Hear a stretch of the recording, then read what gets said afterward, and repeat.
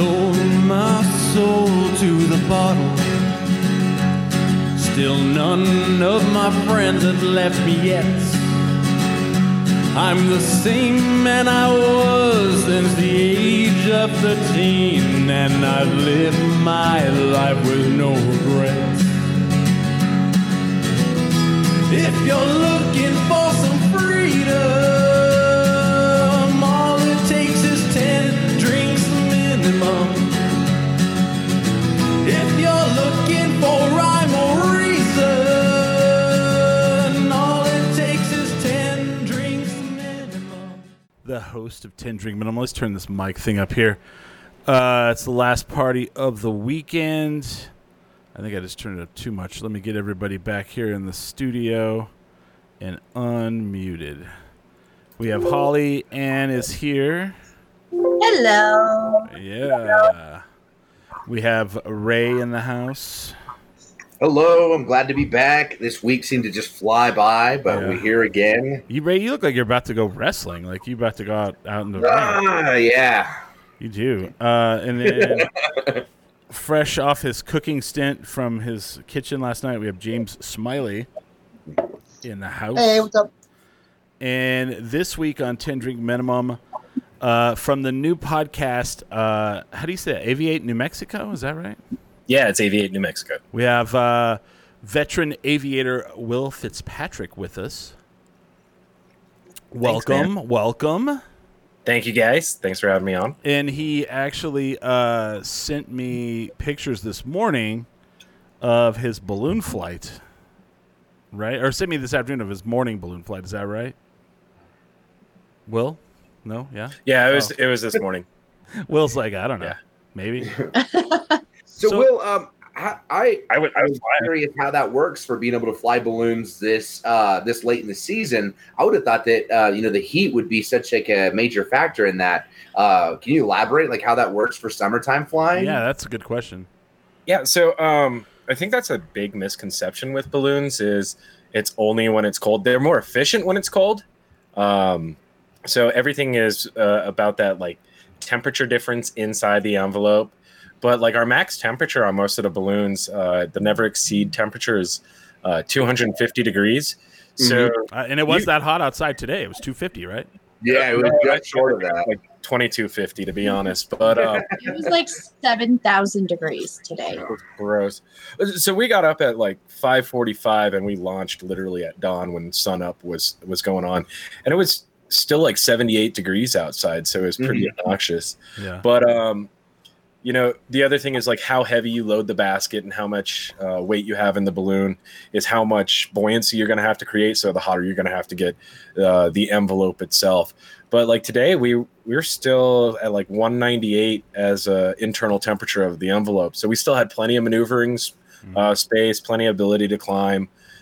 So yeah, I've instructed, I've flown rides before, and we fly all through the summer. I also fly competition ballooning, which is a lot more aggressive flying. And we're competing next Sunday, so we compete all year round. How does competition ballooning work? So there's different tasks. So you'll have like an event director, and he calls the task in the morning briefing before you go fly. And usually you have to launch 1,000 meters from the target. Targets can be a multitude of different things. So like you guys have seen the X's they put on the ground, and then they'll have a baggie. I just so happen to have a baggie right here. Okay. Yeah. So like we'll take the baggie and we'll throw it, and it's weighted a little bit, but it's got this big old tail, so it streamers out. And you try to get as close to the middle of the X as possible, and then you have a team of scoring officials and a measuring team, and they measure you, and there's an algorithm that they put you into, and they score you. So, like last year, I flew Rio Grande Classic, which is the state championship that Top Gun puts on. And only one day out of the 3 days, I got closest to the X, and I got 1,000 points from it. Wow. Sounds like Pilot Wings for the Nintendo 64. Yeah, it's super, super fun. But then, like, we also use GPS loggers. So like they'll call 3-dimensional boxes in the sky that you got to fly through. Oh wow. And you'll have to like, hit a certain point, or you have to hit a midpoint, and then they'll do like the longest track. So we called one of those tasks last month, and you had to enter a box that was on a grid. And so you had to cross either the south and then all the way to the north by crossing the midpoint, or you had to cross east to west by crossing the midpoint. And whoever had the longest track by the GPS logger got the highest score. Oh wow. So somebody had like a 2,200 meter track or something like that, and they got the top score. I remember that level in Star Fox. Right. That was pretty cool. Do a barrel roll, dude. I don't want to do a barrel roll in a balloon. Yeah, right. So you fly balloons. What else do you fly? So I fly airplanes and I fly gliders. Okay, I was out at the Crest last weekend, Mhm. and I didn't know that people were still like, I didn't know that was the thing still, and there was lots of people. There was like two guys, like lots of people. There's 2 flying gliders. Now I always thought that the glider, like, you know, because of like pilot wings, like you Right. jumped off of something and it like slowly descended, but they were up way higher than the Crest. So like, so those are hang gliders. Yeah. But I fly gliders that look like an airplane. Oh, without- okay. Oh, all right. You don't do But hang it's gliders. it's the same exact concept. Okay. So like you'll get either off the mountain, you'll get what's called oreographic lift. So winds will hit the mountain and like kind of jet up. Okay. And so they'll ride that pocket of pretty much air coming off of the mountain, and it lifts them up, and they ride that current just like a wave. And we call it a mountain wave actually when it comes over the mountain like that.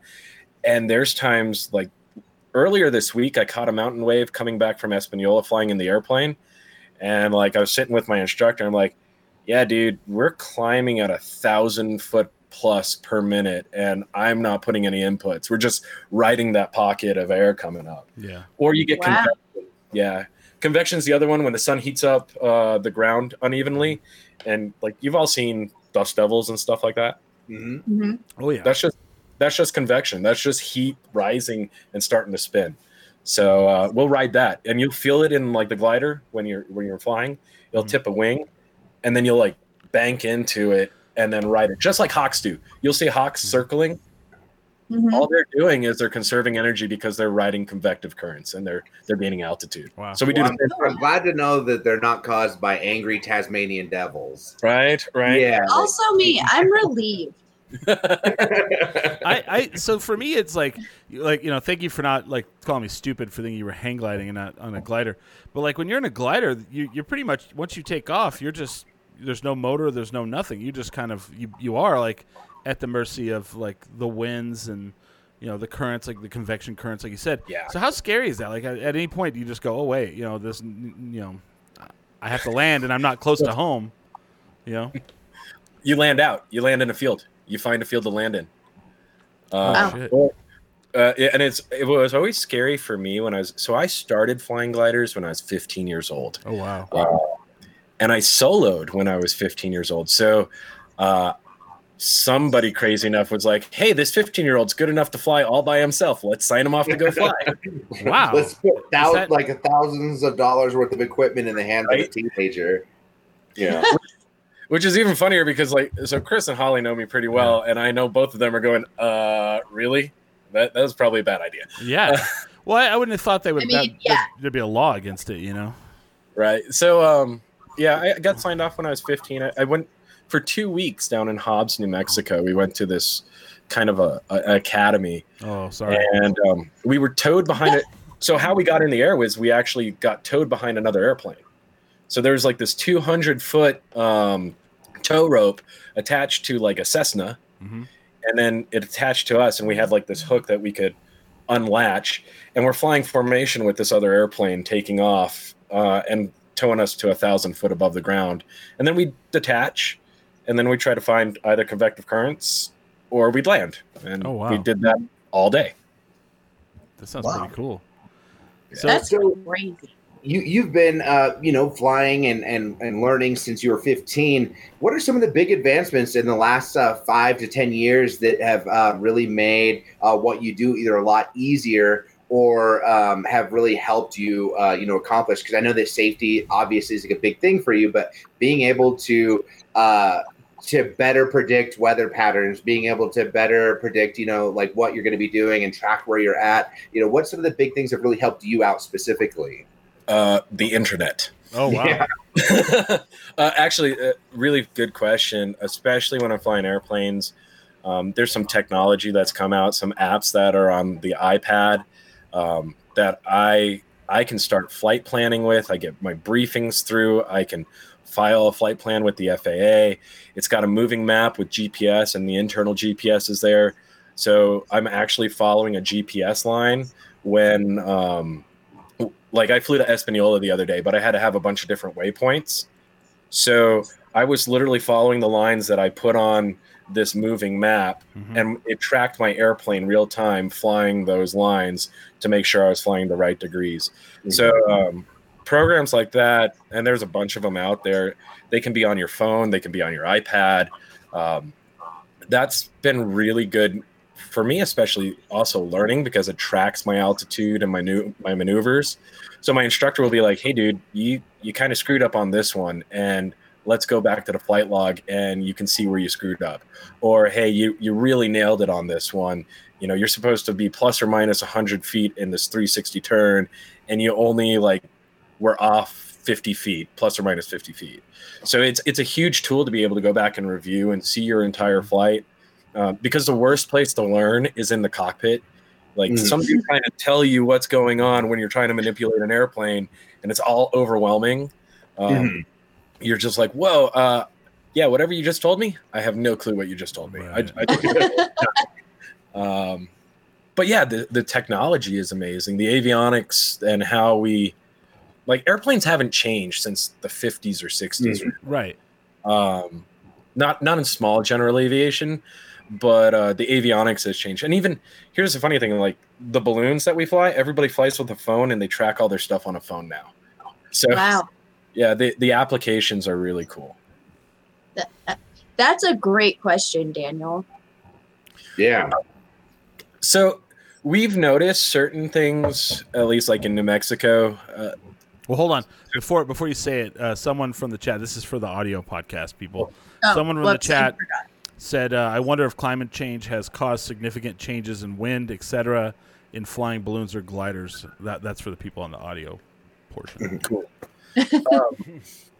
I'm getting used to this. So yeah, there has been some changes, but I don't think it's as significant as people think it is. The weather's so I love living in Albuquerque, and we all complain every April because it snows in April, as if it's not expected. And then you look back, and I was like, and I looked at my Facebook, and I was like, oh, I complained about this for the last 5 years straight. So, Yeah. And everybody always goes, freak snowstorm. And you're like, no. It's really not free. No. Right now, I hate it because I'm melting, but we've had 103, 104 degree weather before. The wind currents really aren't changed too much in Albuquerque. Now, what we have noticed is Balloon Fiesta is in October. We get this really beautiful box because we're in a mountain valley with the river coming through. And that's how when the balloons take off, they fly to the south when they're down low, and they gain some altitude, and then they go back north, and they just do this cool box all the way around, and they can do multiple passes at the field. The only thing that I've seen in the last 5 years when flying Fiesta was the box did this weird east-west thing instead of the north-south thing.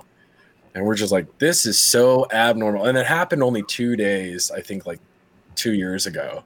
And every pilot was just this is not normal. This is freaky, because we weren't used to it. But winds in Albuquerque are pretty predictable, depending on the time of year. If you fly year round, we knew today, we were just gonna beeline straight to the south and past the airport type of thing, and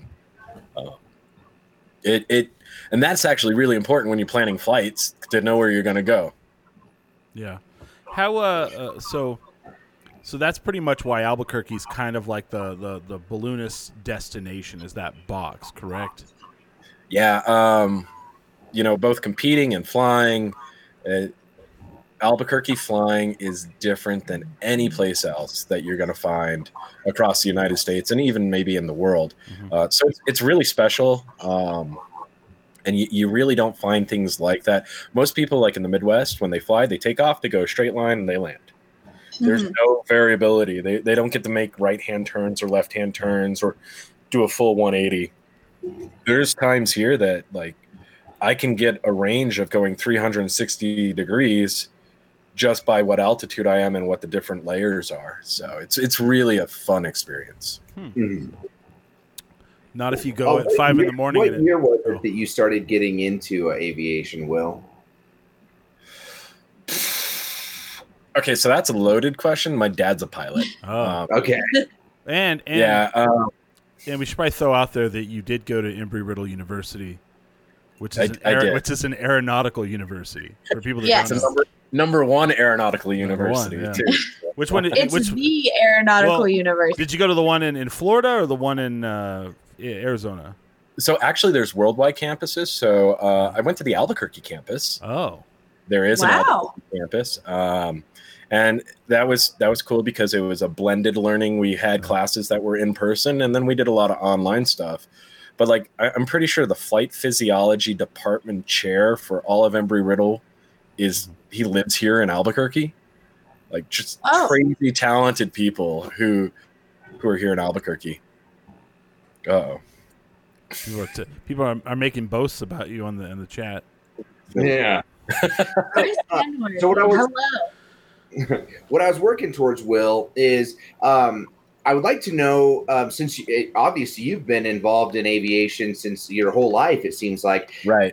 I wanted to narrow in on 9/11. There was a lot that changed in commercial flights and how we travel, like as passengers. But how did things change in your field, or I guess maybe even before you were like really like heavy into things? What are the big changes that you saw around that time, in how you guys were working?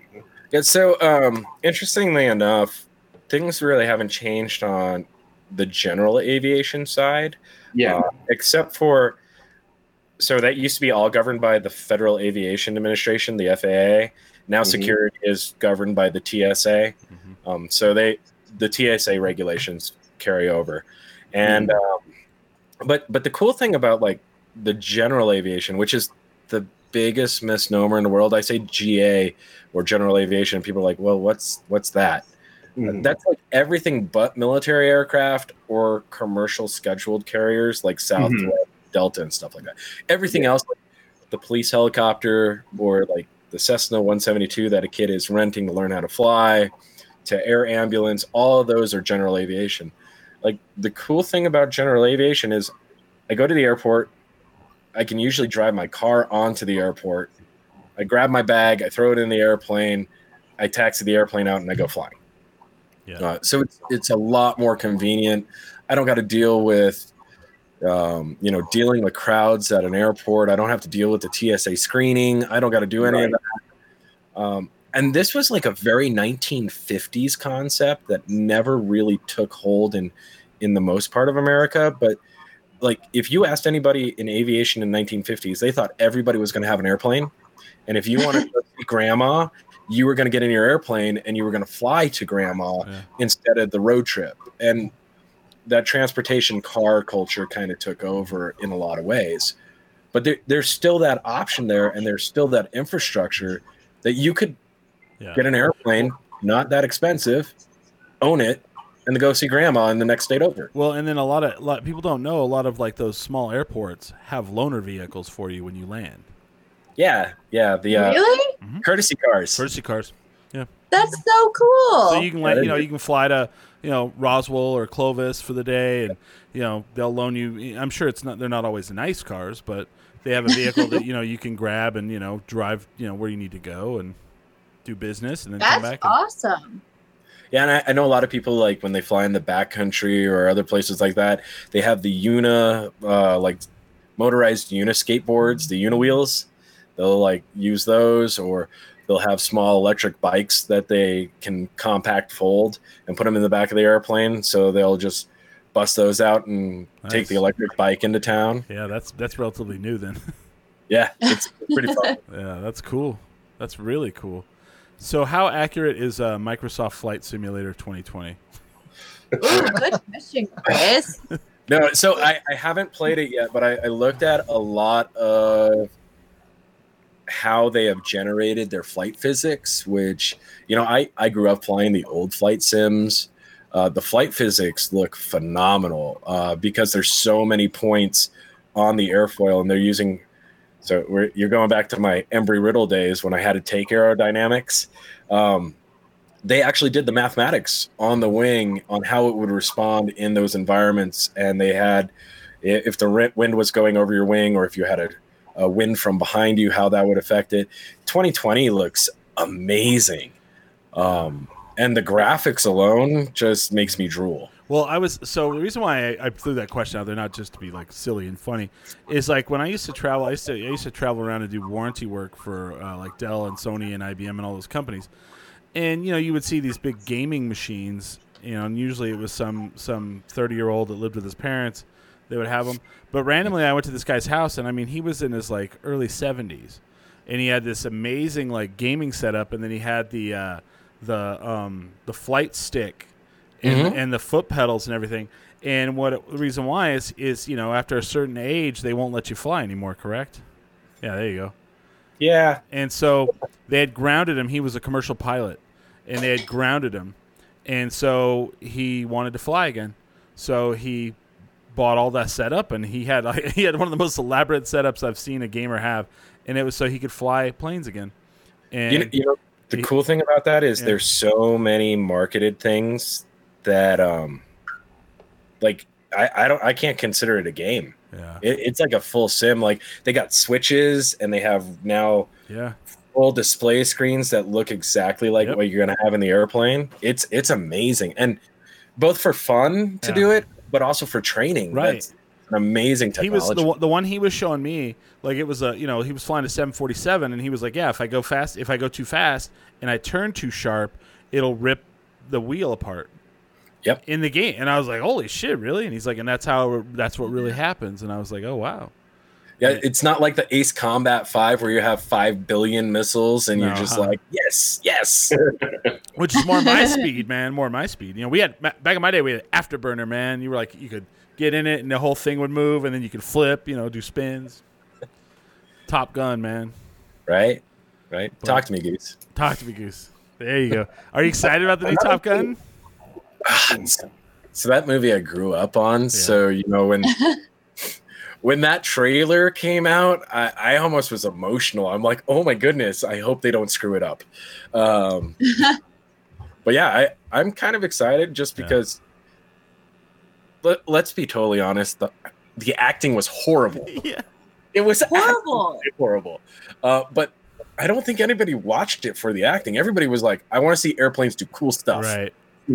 I was obsessed with that soundtrack as a child. Oh, Highway to the Danger Zone, man. Yeah, right? I would just walk around with my Care Bears cassette player. It was Top Gun, and then it was Iron Eagle 1, 2, and 3. Horrible, but great. But great when you were a kid, Yes. You were gonna say something, Ray. I'm sorry, I cut you off. I think. Oh no. So this is getting away from Top Gun, but you were talking about GA, and it's something that's been on my mind a lot.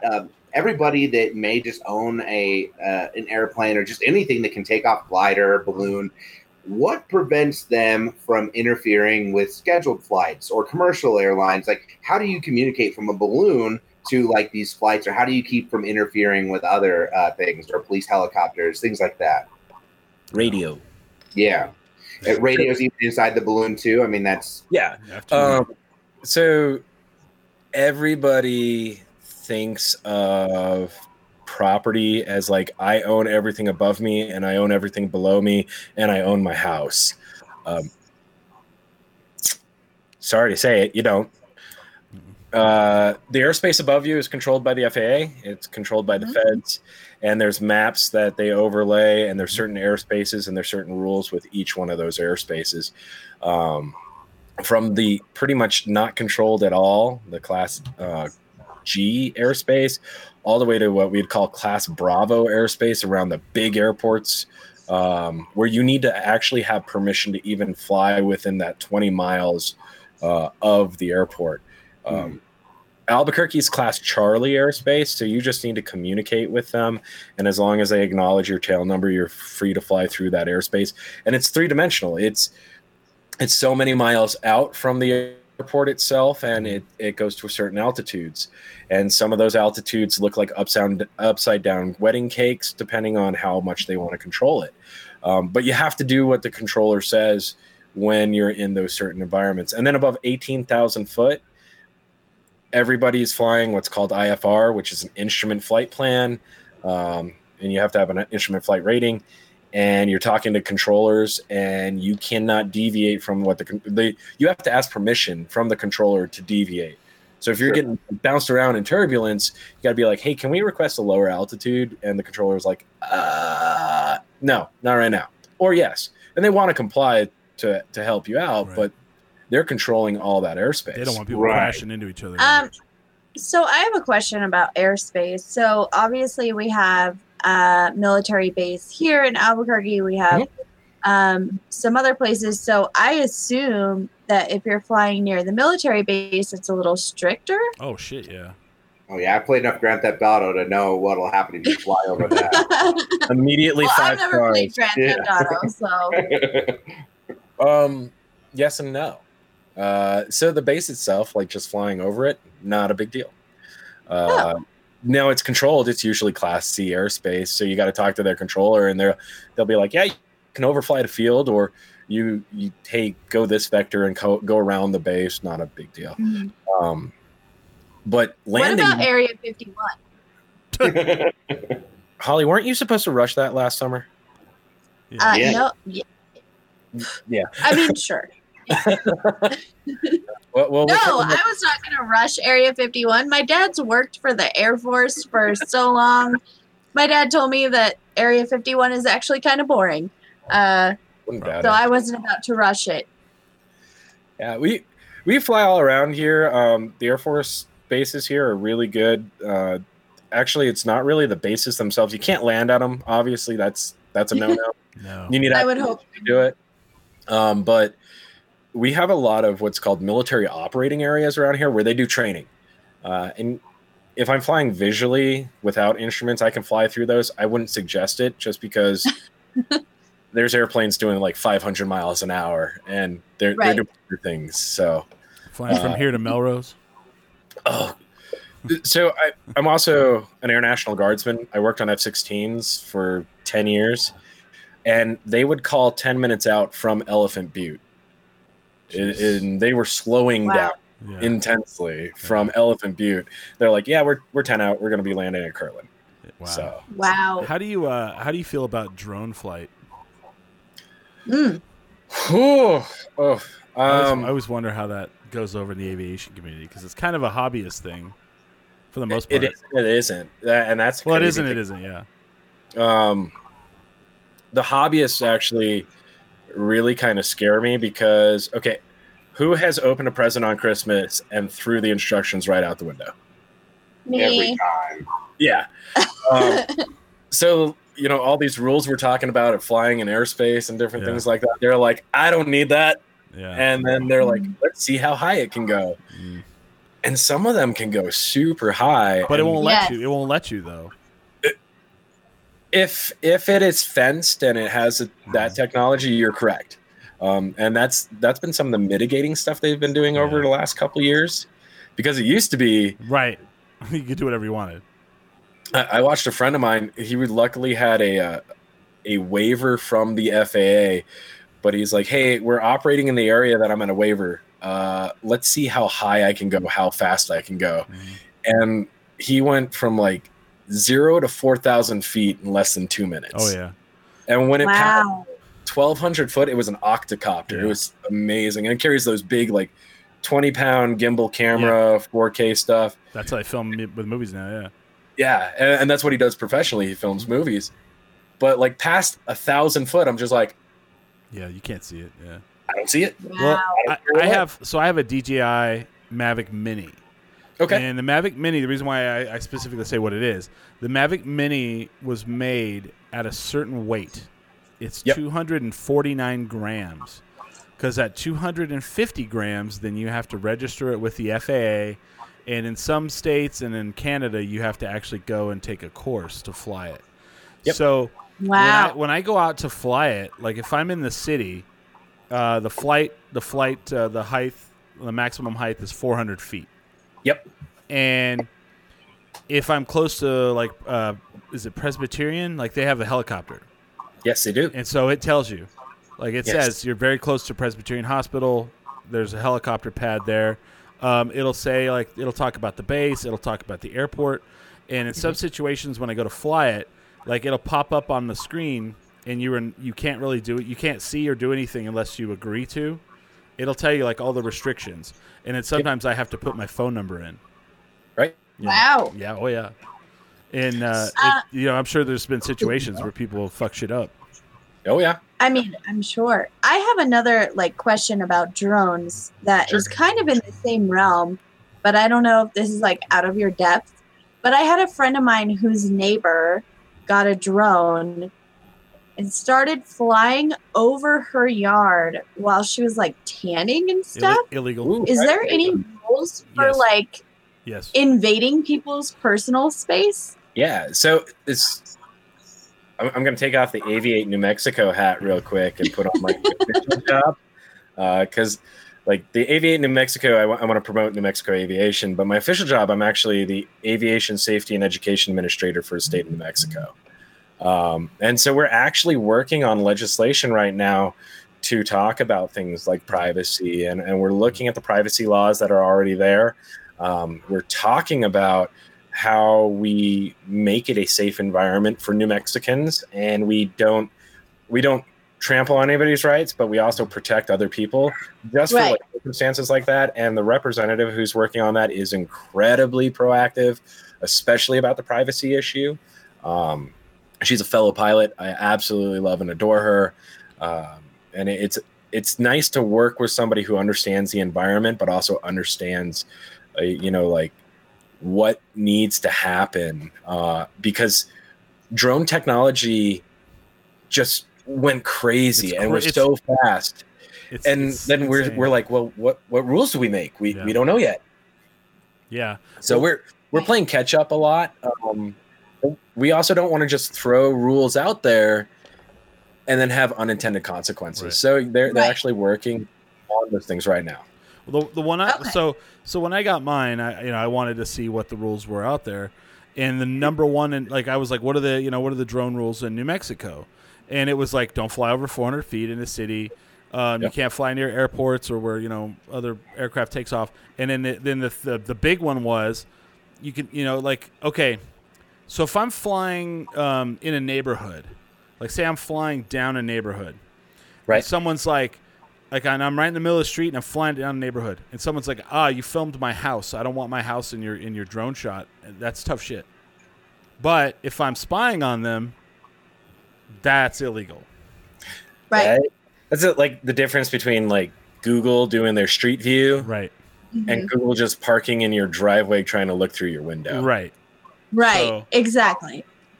it's there's been the big guinea pig for all the drone stuff is New York, because people fly fucking drones in New York like crazy, and there's people that film. I watch YouTubers and they film in the streets, just walking around with and there's people that are like, hey, you can't film me, and they called the police. The police came over and they were like, in a public place they can film with a handheld camera all they want. And you go into Target, you're getting filmed. Right. You're getting filmed everywhere. Yeah. So. So I mean, but if you're literally filming someone and pointing, they can do some shit about it. It's there's definitely stalking or voyeur.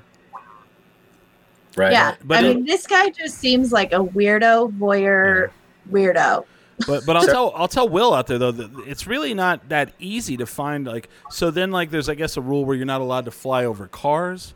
Nope. In a drone. Yep. You're correct. And I didn't know that, and then someone pointed it out to me. But I when I pulled up the drone rules, I didn't see it anywhere. That was not in the the stuff I pulled up.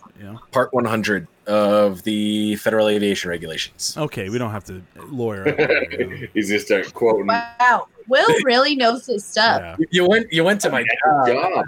I'm actually like one of the UAS experts in the state. Yeah. So we did a research project just on that, and we're like, well, how does this apply? Like, how do we enforce things? Because I love the fact that they're like, well, the cops know. They don't. They're like, well, what are we gonna do? Tell them don't do that. They call people like you to tell them what they're supposed to do. And I've gotten phone calls before, and they're like, well, can you come out here? I'm like, you're in Hobbs, New Mexico, and I'm in Albuquerque. What do you? They're gonna be gone by the time I get there. Let me fly my drone out real quick. Right. So do you think eventually you're going to have training for police departments on how to handle drone regulation and stuff, just because it is becoming very popular? And I assume that, you need to know. I think if the state rolls out legislation that like the local police can enforce and things like that, and we give them the tools, but some of them, it also might come down to the education. Like Holly, you pointed out, privacy laws is a privacy law. If you're using a handheld camera, or if you're using a drone or whatever, the privacy law still is there. Yeah. Right. But educating people on, the difference between using a DSLR and using something that hovers 20 feet in the air, Right. It's the same thing. Same thing. Right. Yeah, I think that's the biggest thing across the board is the education of both maybe the law enforcement side, but I think even bigger is educate the general public and educate the people who are using the things, Right. because they don't know what they don't know. Well, and I think That's a true. lot of what the public doesn't understand either is they think it's hard to do. Like it's hard to fly a drone. It's not. Like the DJI, like I can make it take off and land by like touching the screen of my phone, and I haven't told it, like I haven't moved any of the joysticks at all. It will fly up, it will fly down. I can make Wow. it fly to certain places by just touching the screen. There's not, it's not hard. It'll if you let go of the sticks completely, it just floats in the air. It doesn't fall. Doesn't it just stays right It there. just like floats there? Yes. Yeah. Crazy. If I That have is no not what my hands, helicopter did whenever I was a kid. It smashed into a million pieces. Yeah. Of course it is. Yeah. The difference between That's what I thought would happen to a drone, is they would just fall from No. the sky and you're done. I could set my drone up right now in my house, let it take off, and then move it like right here onto the camera and let it sit here and film this while we sit here and talk, and I am not touching anything. And I have done What? it. I have done it with my friends, just to show them like how crazy it is. and if That's it gets insane. if it gets really crazy, you press the home button and it comes back to the position and it lands itself. Well, when I went up to the crest, I flew it off the crest, and I couldn't see it at a certain point because it'll go up to 2.5 miles away. Right. Wow. And I couldn't physically see it. I had no idea. I actually had no idea if I was low or if I was high. So I got scared to bring it back because I didn't know if I was going to crash into trees. So what I did is I just flew it as high as it would go, and it would go high altitude, and it talks to you. It goes high altitude reached, and then I hit the home button, and it flew back down, and I actually caught it in my hand and was good to go. Right. Yeah, it's pretty cool. Wow. I would like you to shine some light on something that I've always been curious about. Why do we have to turn off our electronic items on an airplane? Yeah. It's magic. Yes. Mhm. So actually, you want to know why that happens? That has nothing to do with the FAA. That has to do with the FCC. So everybody screams at the FAA, and then everybody because they don't know it's the FCC. What it used to be is your cell phone was analog, and so when your analog was hitting different towers, it would really screw with stuff.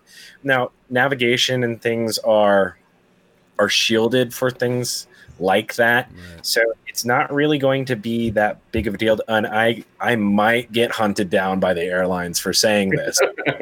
But it makes sense though. The reason why the airlines do not want the FCC to change that rule. Do you want some Karen to sit right next to you in a flight and dial her phone and talk to whoever it is the entire flight? No. Right. No, absolutely not. And so most people aren't going to do the research. So they're like, everybody turn off your electric item, your items. Well, after we take off, which is a critical phase of flight, and we get to that 10,000 foot, they're like, you can turn on your wireless devices now. You can't talk that way. Yeah. Yeah. Oh. Wireless transmission, no big deal. You're still sending RF waves and things like that. Yeah, because like Southwest has like Wi-Fi now. Yeah. So when I get bored, I put my iPad on and I'm connected to the Wi-Fi and I'm surfing the web. That's like the same myth with like hard drives on computers. They used to be like, and it wasn't a myth. Like you could, back in the day, if you had a magnet near your computer, it would wipe your hard drive. But now they're shielded, and a lot of them are not even spinning anymore. They're all solid state. But people still have that philosophy in their head that they're like, oh, don't put a magnet near the hard drive. Yeah. And then there was actually mind blown. There was actually a spy. There was actually a story that I heard about a Russian spy in England. So he had all of his computer equipment in his apartment, and then he lined the inside of his doorway with magnets. So when he was caught, they drug him out, and then they grabbed his stuff, and they walked it through the doorway, and it wiped it as it walked out. This was in the 80s, Wow. Yeah. Super cool. Yeah. So, but that's not a thing Super anymore. smart. Right. But that's pretty cool, man. So, tell us your feelings on the cancellation of the Balloon Fiesta. Okay, so first, I'm sad. There's no way around it. I'm sad because that's such a huge part of my community and who I am. I identify as an avid balloonist anyways, but the one thing I do know is I know most of the board of directors for Balloon Fiesta. Yeah. And being able to personally talk to them, they've even said that's like one of the hardest decisions they've had to make in their life, because they're looking at, they don't want anybody to get sick. They believe that they have a major responsibility both to the citizens of New Mexico, but also it's an international event. Has it ever been canceled before? No, it's never been canceled before. Yeah. So, this 49 years, correct? Like State Fair is the same, right?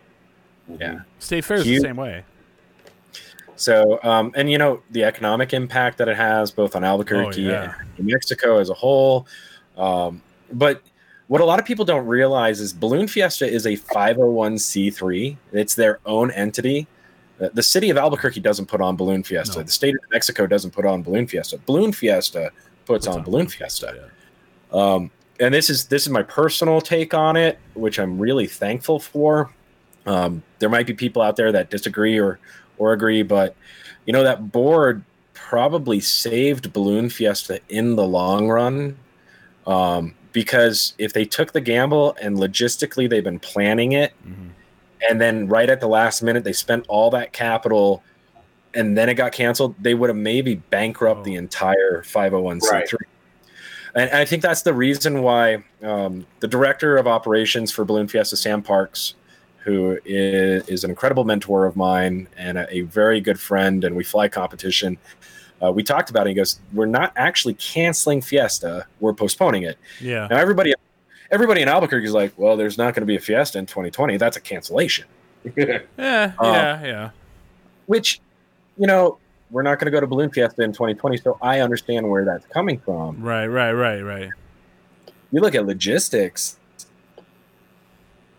I'm already accepted for Balloon Fiesta 49. It's just going to happen in 2021.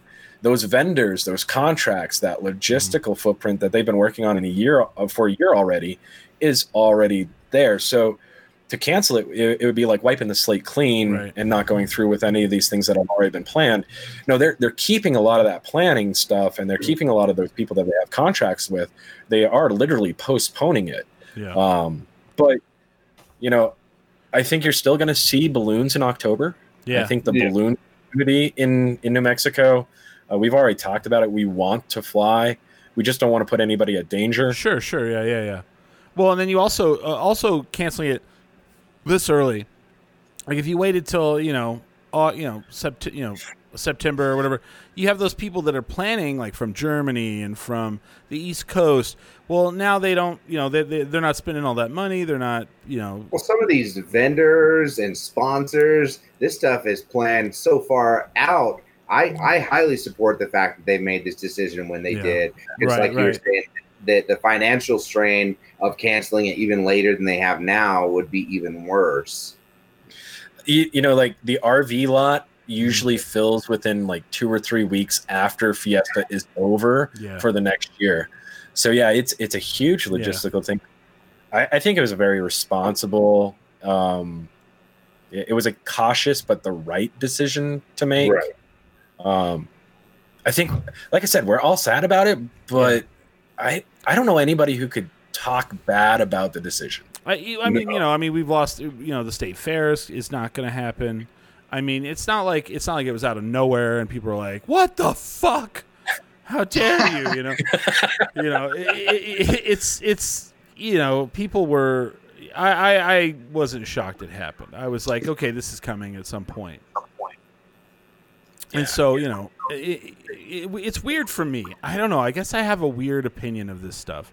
Them doing it gives me more respect than them like, we're going to push through. We don't care. Like that would really upset me because I just feel like I'll probably save this for the second hour. But like, there's definitely things that have happened to me this week that definitely has I already had an opinion on how things are going. And now I really have an opinion. And I'll tease that for the second hour for sure, because it's not, this has nothing to do with aviation. But how do you feel? Like I saw today, I've seen the rumblings and I'd seen the like Facebook stuff, but I didn't really realize it was such a big thing. This Balloon Fiesta drive-in theater, right? And when I say that, I'm not talking like, let me explain why I didn't understand like the gravity of it. I'm saying they're building a drive-in theater in the Balloon Fiesta Park. They're not like pulling out a truck with a flatbed and it has like a blow-up screen on it. They are building a screen, or they built a screen. They're building like a full-fledged drive-in theater. Yes, it full on. I mean, I don't know, and I'm not saying they're building. I think they built it. I think Guardians of the Galaxy was playing this last weekend or something. And then I think Avengers Endgame tonight, and there's an area. So because I thought it was like just a random thing for the pandemic. But then I was looking at they posted a thing today with the layout, and it has a future beer garden, and it has a food truck area, and then it shows the screen, like this massive screen. And I was like, holy shit, that's amazing. Mm-hmm. But I mean, is that going to affect anything when a Balloon Fiesta comes around? Are you guys going to collide with the screen? No, the city is really, really good at understanding that during Fiesta, it really becomes what we call a balloon port. And they're pretty proactive at working with Balloon Fiesta board on what needs to happen, especially in the realm of safety.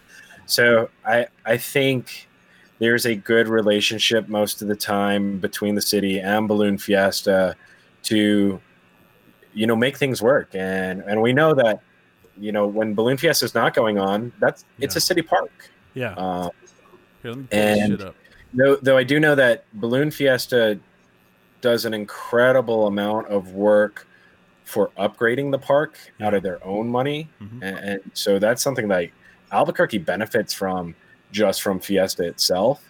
But they work hand in hand with city parks and those type of aspects. Okay. But I can't say it officially because I'm not a representative of Fiesta. I was just, So let me see if I can pull this up for everybody, because I literally was like thinking it was just like, there's been some random like upstarts. They're like, we're gonna pull into a lot and we're gonna have a screen on the back of a truck, which awesome. Mm-hmm. But this doesn't seem to be that way. Where's it at? The venue. I don't know. There's some that shows like the whole. There we go.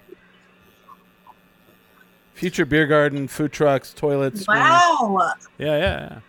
So, and that wouldn't really affect Balloon Fiesta per se, because that's where RV parking is. That's right next to the Balloon Museum.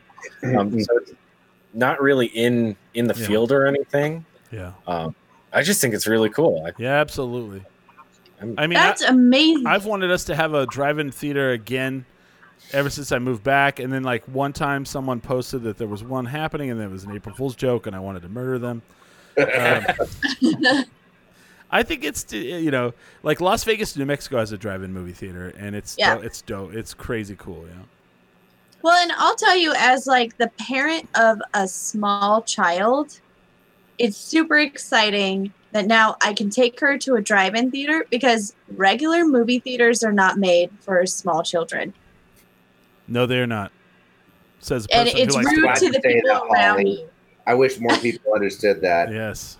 I hate. We would never take her. I love my favorite movie theater to go to because of that is the Icon up in Fort Hills. If you go there, they have the seats that lay all the way down. But like they have these scenes on the screen, and they're like, if you have a baby and it starts crying, please take it out in the hallway, and if you cannot quiet it down, you will be asked to leave. And I was like, yeah, woo! That's what it says on the thing. Here's the thing: cool parents know, like, so Danny can't even sit through like a movie she really wants to see because she's 4, so she's not even a baby, but. Yeah. Little kids are just not meant to be in movie theaters unless it's like a little kid movie at 1 p.m. So drive-in theaters are great for us because she'll fall asleep in her own little chair. If she is obnoxious, she's only annoying us. It's great. I'm excited. My feeling is that kids shouldn't be allowed in public until they're like 12. Tell them, Ray. Yeah. I was raised a little different. Like the way I was taught how to behave in a theater was, my mom and my brother would take me to the movie I wanted to watch, and then they would leave me there and go see the movie that I wanted to watch. So if I had a problem, I wasn't allowed to talk to strangers. Asshole. I just had to deal with it on my own. So I couldn't say anything or talk to anyone or make a scene. And if I ever wanted to watch a movie again, I had to do that. I'm with Ray. And I'll take it a step further. I want you to like show up with the kid, and people are like, "Oh, whoa, we didn't know you had a kid." You're like, I know. Can we bring back? My friends are still kind of like, "Oh, whoa, I didn't know you had a kid." No. The leash. At my own home, so it's fine. Yeah, you show up at the bar with your kid. I watched The Land Before Time by myself, just crying by myself. Yeah, that's fair. Such a sad song. That's. Okay. So we're at the end of the first hour. So Will, I hope you're going to stay around for the second hour because we still have a lot of questions to ask, especially about your new podcast that you're starting. We definitely need to get into that. We'll tease that. Awesome. Something happened to me on Friday that I'd like to tease that has to do with the pandemic. So I will talk about that a little bit. Does anybody have anything they want to promote at all? Well, I have something I want to tease for the second hour. Okay. Will is my favorite / most paid in my butt regular from Press Club.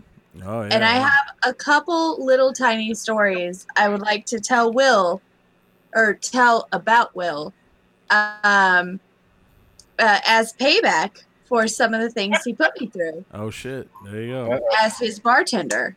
Wow. Because he has dubbed me his bartender. So yeah. There you go. Ray, do you have anything to promote? No, I mean mainly just finding me on pretty much any social media platform under Ray Basuda, except for Facebook. Anybody who's looking for me and can't find me on there, I didn't delete you or block you. I deleted my Facebook. I get that sometimes, but. You can also follow my art page. I have a few designs that I have waiting to release on there under at Basuda Paint. Yeah. Smiley, what do you got? As per usual, you can watch me on the second season of Midnight Texas, streaming on Hulu or on NBC. Or if you want to look really hard, you can find me on Daybreak on Netflix. Oh, and Will, where can people find your new podcast? I guess on anywhere. I should never ask that question. So I guess they can find your podcast anywhere podcasts are found, iTunes, Google Play. But like you also are starting a YouTube channel for Aviate New Mexico, correct? Yeah, so we're doing a concept of both the podcast where we can ask the questions in New Mexico about aviation in New Mexico. So policymakers, industry leaders, recreational pilots, professional pilots, airport managers. So that's where we're going to be able to ask those questions about the aviation infrastructure and what's going to be fun to do and if there's any events. But then the other thing that we're going to do is we're going to have a vlog where you get to come around and follow us on our adventures to all these places. So there's 54 airports in New Mexico. You're going to be able to come along to every single one of those airports. So yeah, it's a vlog and a podcast all under the Aviate New Mexico umbrella. Wow, cool. And then me, I have my own YouTube channel. It's called Maydown Media. I post videos like some drone flights. I post like Friday I posted one where I rode my my electric skateboard around and I filmed all of the cool artwork that people have done on the plywood that's on the windows downtown. Nice. I saw, what was his name, Rincati or whatever the fuck that weatherman guy's name is.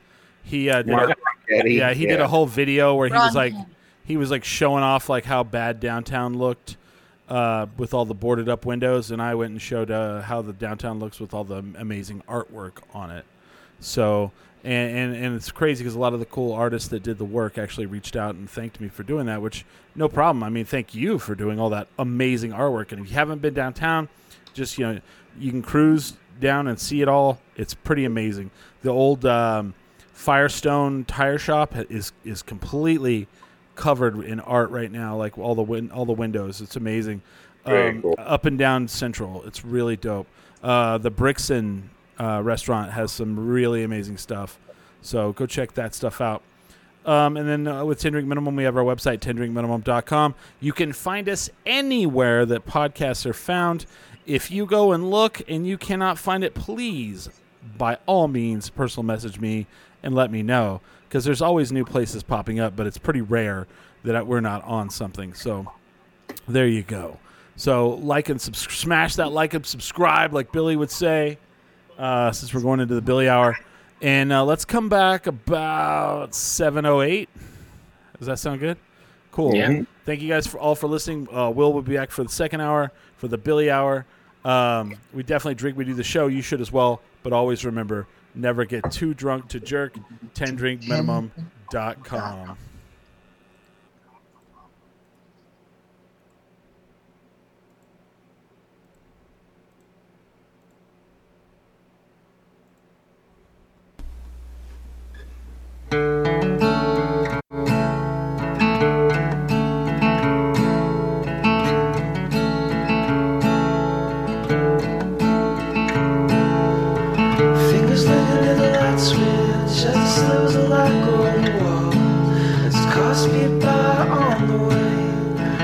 Someplace new, as you lay your hand just where it falls, leave the light switch on. As cars speed by on the way to someplace switch on. As the cars speed by on the way to someplace switch on. Switch on, switch on, away to someplace, switch on.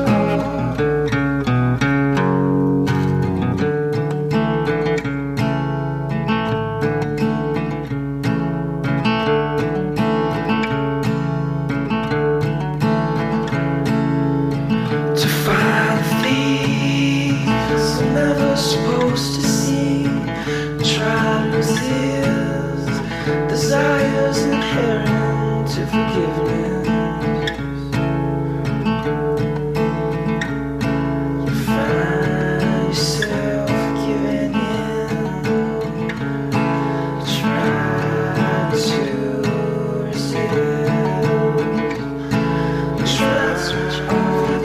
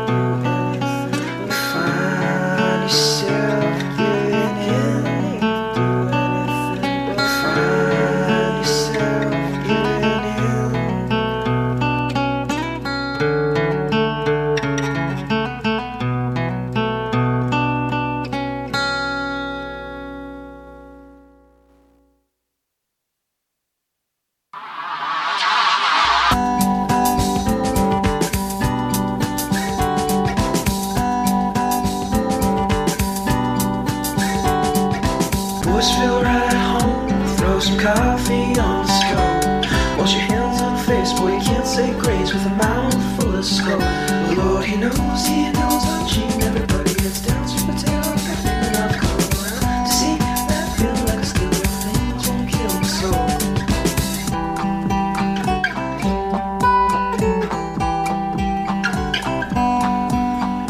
Waiting for too long, Lord, please, please, please say you'll come and forgive me for what I've done.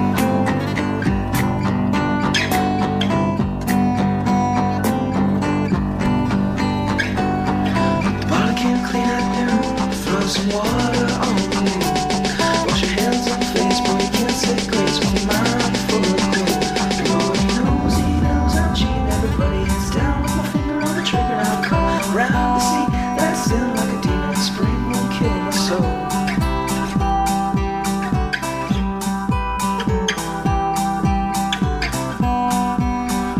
Waiting for too long, Lord, please, please, please say you'll come and forgive me for what I've done.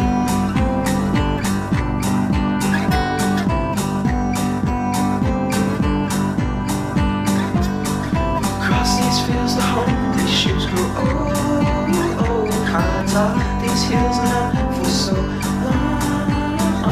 Lord, He knows I'm cheating. I can see the blood hounds pull the body of the woman I've come around. See that taking all my rage, like kill my steal my soul.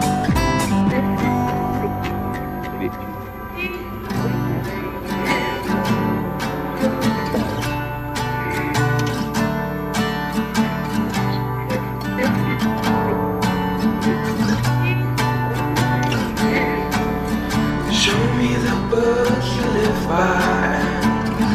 Oh, you stand for. I'm gonna turn around and repent.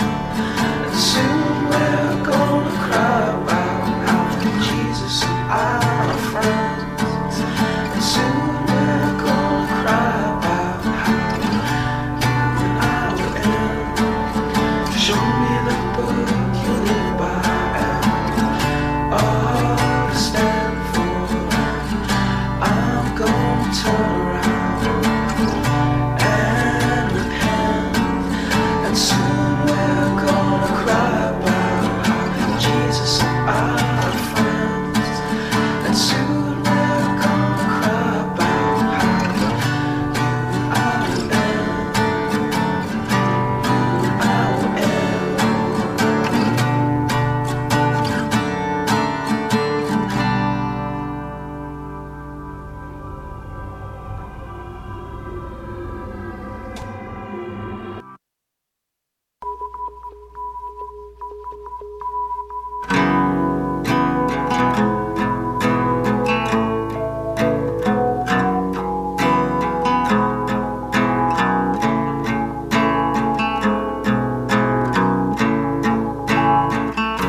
Allow you to pass between the walls that I built around myself.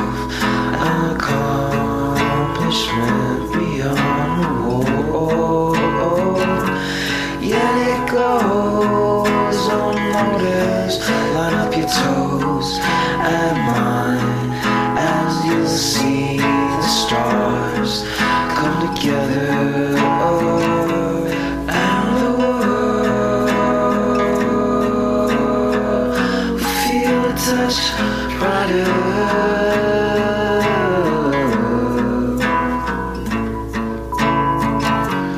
And if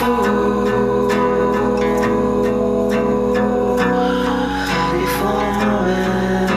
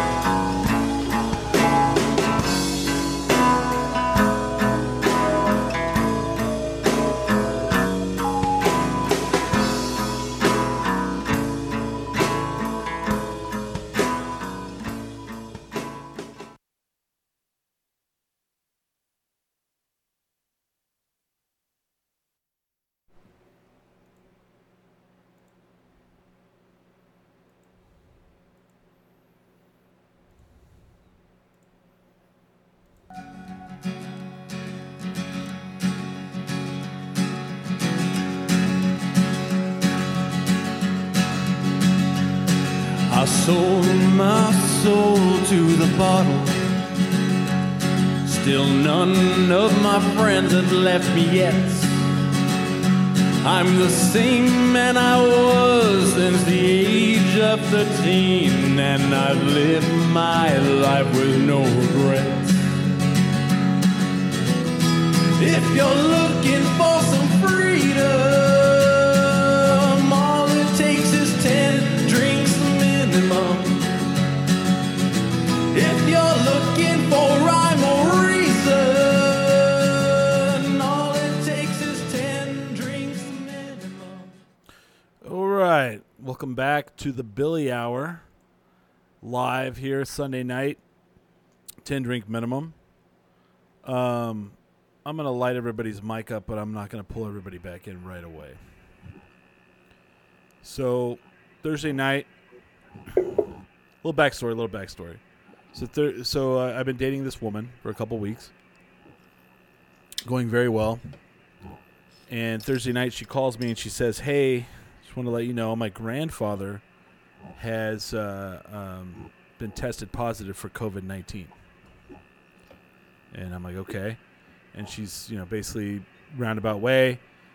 I've been in contact with him, and now I've been in contact with you. Thought I should let you know. So Friday morning, I go down, and I wait in line, and get the test. And I want to talk about the test. I won't know. I don't know if I'm positive or negative. No idea. I won't know until tomorrow. But I have to tell you about what the test is like. For everyone that It's wants. awful. Yes. So I'm gonna pull everyone back in. So who's had the test here? I have. I've taken people to get the test, but I haven't done it myself. So I've had it 3 times. 3 times. Ugh. Twice. Beginning after the protesting, and then I had it after I got in kind of a brawl. So you guys can agree with me on this. So for everyone that's like, hey, everything needs to reopen, fuck the governor, all this shit, let me explain to you what's going to happen if you think you're positive. And I know there's like tests out there that are not like this, but this is the test I got. So I drive up, and I'm thinking they're going to use a cotton swab. They pull out something that looks a lot like this McDonald's stir stick, not the fucking McDonald's end, but the paddle end.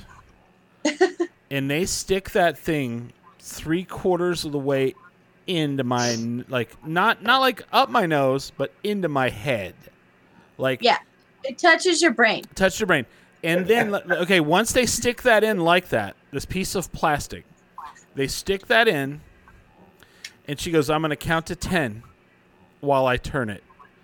And they twist it, and she goes, 1 1,000, 2 1,000, 3 1,000, 4 1,000, 5 1,000, 6 1,000, 7 1,000, 8 1,000, 9 1,000, 10 1,000. And it hurts the whole fucking time. Then it hurts about 10 minutes after. Yeah. I watched the dude ride away on a motorcycle, and I was kind of like, that dude's a bad motherfucker, because I couldn't have done that. That shit hurts. Like, it's not like I'm the worst pain I've ever had, but it is definitely enough where I'm like, I'm putting my mask the fuck on when I go outside. So Yeah. I find out tomorrow. Like, how long did it take you guys to find out your results? 72 hours. So, sorry, James. Go ahead. 72 hours? I got Okay. both of them, within 2 days. Yeah, I still haven't heard, and it was Friday, so. Well, I had to go to the ER Yeah. about 2 months ago now, Yeah. and I got my results Ugh. about 3 days later from the ER. But when I had to go through the drive-through testing, I think it was like 4 days, Fuck, 4 or man. 5 days. So I just checked it like during the break. It's still nothing. Yeah. But that's 2 days. But I gotta tell I'm people out glad there, you brought it. yeah, if you haven't I'm had glad it, you brought. Go ahead. Sorry, Chris. go ahead. You're glad I brought it up. Go ahead. I'm glad you brought it up though, because I'm one of those people that is immune compromised. Yeah. So anytime I'm exposed to somebody who I don't know where they've been, anytime you know, my daughter has been exposed to somebody that she shouldn't have been. Yeah. I literally have so much anxiety that I go and get tested. It is a very scary feeling. Yeah. Yeah. Oh. I don't wish and that on luckily anybody. I've been okay. Yeah. But it is terrifying for somebody who's immune compromised. It is. The last 4 months have been the most terrifying months of my life, besides when I had cancer. Well, and so I go to Silver Market today to get breakfast burritos and some Topo Chico, and I'm standing in line. I counted 6 people around the area where you check out. This is just not the whole store where you check out. 6 people that either had no mask or were like this or like this. Mm-hmm. And I'm showing it where like they had their nose exposed or their just on their chin. And I was so aware, and I'm just like, man, if you guys like, honestly, they need to just make everyone go have that test, and you will not fuck it. You're gonna wear your mask after that. No. Yeah, we should definitely talk about Will's amazing aviation outfit. I just put in our private chat. I said, how is it that we're just going to all pretend like Will doesn't have the best outfit ever on right now? I just wanted to rip that Band-Aid off, yeah. You look like the... Like it wasn't a thing. You're like the Snoopy World War... Well, here's the deal. I have known Will for years. Yeah. And I've seen Will at his drunkest. And I'm going to be really real. It's not weird for him to be wearing an amazing outfit like that. I wore it just for this. I don't know why you took it off. I don't know why you took it off. Because it's hot, man. It's hot. Why would you be wearing a scarf and goggles? I don't know what that means. Porco Rosso? Porco Rosso. No idea. All right, cool. Well, we are in the Billy Hour officially. What is everybody drinking right now? I saw it looked like Santa Fe, right? A little Pepe Loco, and I like this Shinerbach, man. I don't have any. Yeah, go ahead.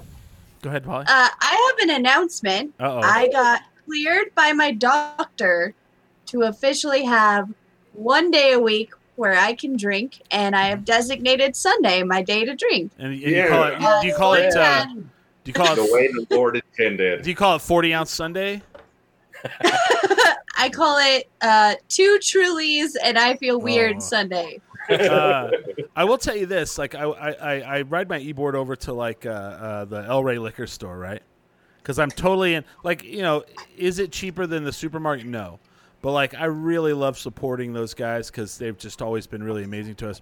So this week they got in an old classic, some Lone Star. And I think I've almost cleaned them out of Lone Star. I would be drinking Lone Star right now if I had some, but I drank it all this weekend. I fucking love. Like, I hate Texas, but I love Lone Star beer. I was just about to say that. For as much as I hate Texas, I do like Lone Star. Yeah. We wrestled at an event in Lubbock, Texas once, and one of our sponsors was going to have an after party. Oh wow! And they had a trough full of Lone Star that they like was free to us, and they're just like, have as much as you guys want.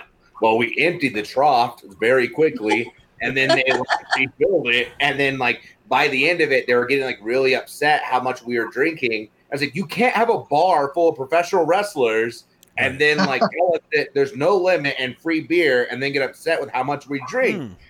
Ray, are you sure you're not a pilot? Right. So Ray, are you sure you're not a comedian? I want to pull up. So someone said Porco Rosso. I think that's how you say it. And I want to pull up what I found. And I wouldn't show you guys this unless it made sense. So. Mm-hmm. So yeah, there you go. That's fantastic. Yeah. That's awesome. I don't know what that is, but yeah. So look it up now. Yeah, I was like, okay. So yeah. So all I gotta say is, man, you fucking. The Lone Star beer. I hate to, like even the label. It says on the fucking label, the national beer of Texas. And you know, and I'm just like disgusted while I drink it and go, you know. But it's so good. Yeah, I'm a huge fan, and I always will be, of regional beers. You know, there's Lone Star, there's Rainier. Olympia, Old Style, and I've never had one I've never had is Natty Bo, National Bohemian, because it's Baltimore. Oh. And I guess Billy found some new ones in DC. And I'm like, oh, so I gotta have, I've got to, my goal in life, that's a bucket list in life, is to have every regional beer in the United States, And like Pabst Blue Ribbon owns most of them. It's really weird. What were those ones we had in Colorado? Were they Montucky Cold Oh, no, Snacks? that's from Montana. Oh. And that's not, I guess that's a regional. It's a brewery out of Montana called the beer's called Montucky Cold Snacks, and it's one of the best beers I've ever had in my entire life. It's so good. They don't sell it in so funny because like I have a friend who does the Overland 4x4 camping. If you guys understand that, where they have the big tent that comes off the top of their 4x4 vehicle, and they came out, and he's like, I'm going up to Colorado, a coworker. And I turned him on to like the 7K IPA, and he was like, "Man, you really know beer." And like, so I'm like, "Dude, if you go to Colorado, bring me back a 12-pack of Montucky Cold Snacks." And so of course, he goes up there, he finds them, and he gets a 12-pack for me and a 12-pack for him. And he comes into work, and he's like, "Dude, that beer is fucking awesome." And so every time he goes back to Colorado, he's like, "It's always out," and he's like, "Shit." So I don't know. It's really easy to drink. It's really good. Well, I remember having Will on the show is been so great. I'm really sad that he's not going to get a chance to experience the Malort. Oh, I know. Oh, I know. I feel like Will has. Have you had Malort before, Will? I have not. Oh, it's delicious. As his favorite bartender for years, right? I am so fucking sad that I don't get to experience his face after drinking Malort. You owe us a Malort shot, Will. I'll find it. Chris, if you end up becoming COVID positive, you may try taking a shot of Malort. It may help. Yeah. Yes. That'd be fucked up. They're like, man from Albuquerque finds cure, Malort. Malort. And then there's people that are like, you know what, dude? I'm just going to die. I'm cool. I'm cool, man. I'm just going to die, bro. Is that bad? Yeah, taking a shot of Malort sounds worse than getting the test. Here's Like that's a good question. The same. That's a good question.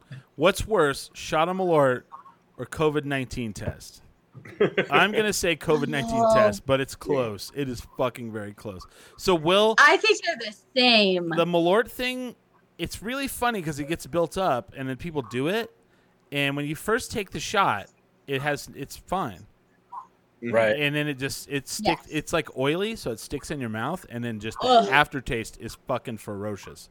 It's like eating a ball of rubber bands that are dirty hot rubber bands. Growing up, like just a smidge above hillbilly, I've been sprayed in the face by a skunk, and it was just about as bad as the shot of Malort. Yeah. That's a good comparison, right? Wow. Yeah. Yeah. I've got to order another bottle, but I found a place online that'll ship it. Let's do it. Let's do it. Okay. No, I still have some. So yeah. I think Holly has seen me do some really stupid stuff. What's there's one that people always bring up, and it tastes pretty bad too. But Are you talking about the lunchbox that we banned? No, I was the lunchbox was after. Isn't the lunchbox like orange juice and beer? Isn't that the gimmick? Yeah, with the three wise men dropped into it. Oh God! Hold on. Let me ask you banned it from the bar. Let me ask you this, Will. What is your interpretation of the three wise men? Because I've heard different. Okay. Jack, Johnny, and we did Jose. That's not. See, that's different than what I know. Thought it was. Okay, so the three wise men I always had was Jägermeister, Bacardi 151, and Rumpelmans. And that was. I think everybody has a different three wise men. What's that, James? Oh, sorry. It's called Screaming Nazi.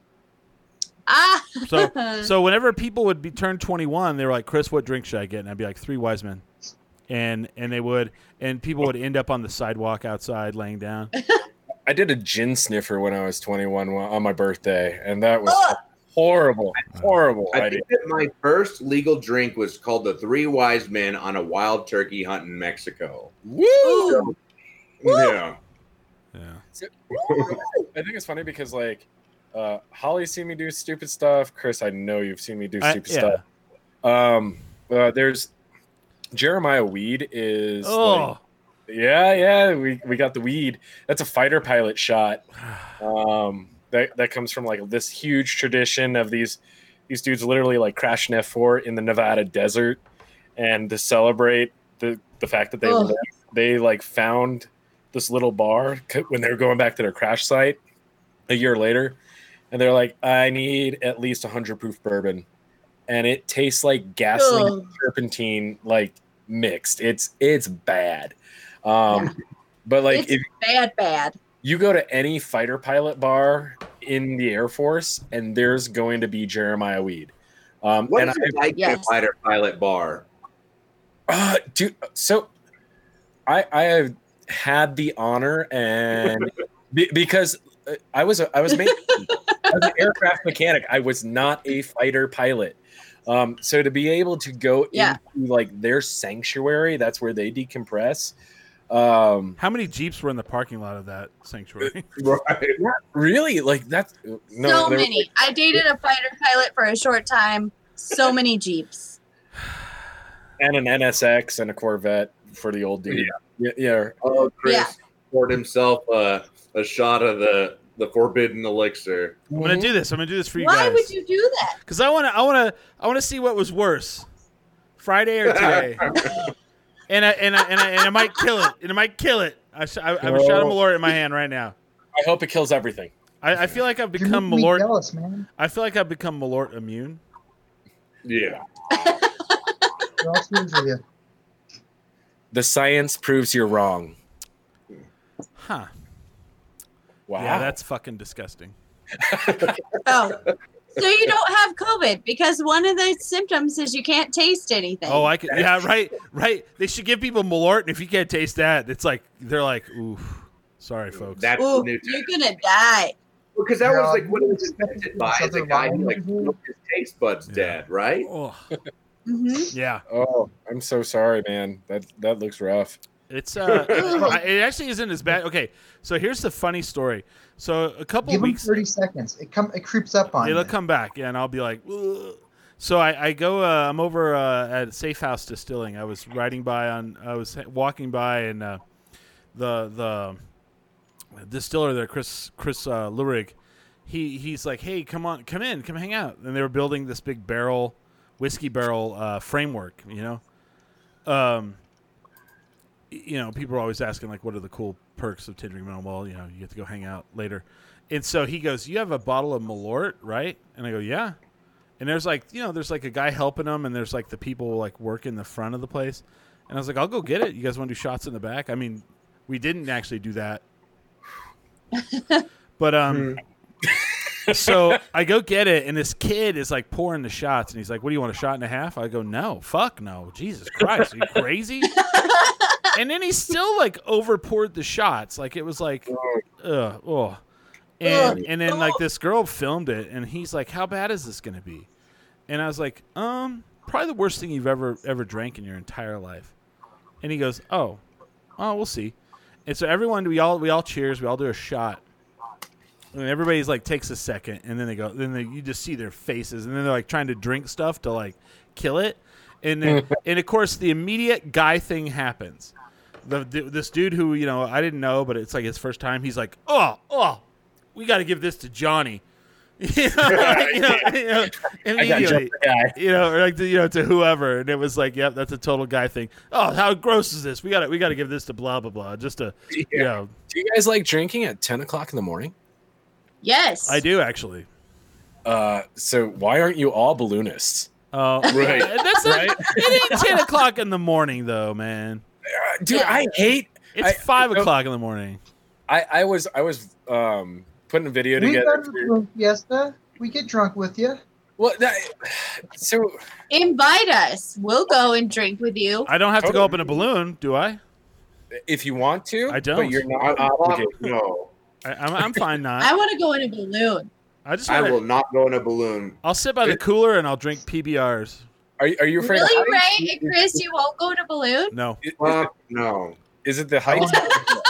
So I'll fly. I'll fly in a plane all day long. I'm afraid of heights.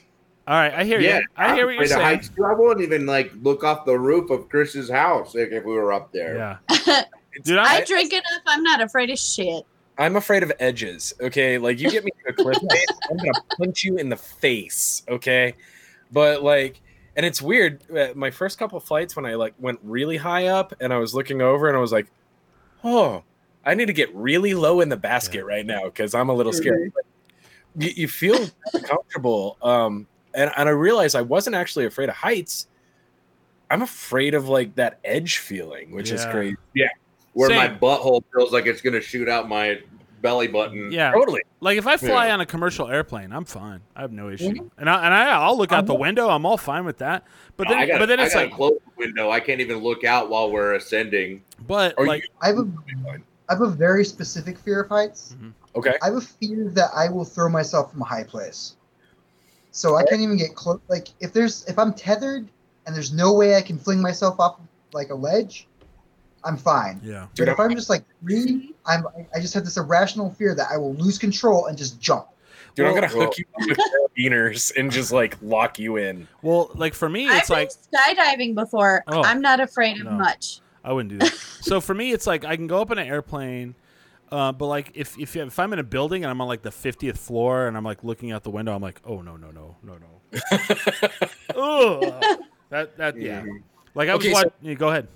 You guys can come crew if you don't want to go flying. Well, I don't really want to work either. Yeah, Christ. I said PBR and sit by the cooler, did I not? Pilots provide beer usually. Okay. Yeah. So it's like moving. I will fly. So I it's will like crew. You give me beer, I'm good. Yeah, so it's like moving. James is like moving. Pizza and beer.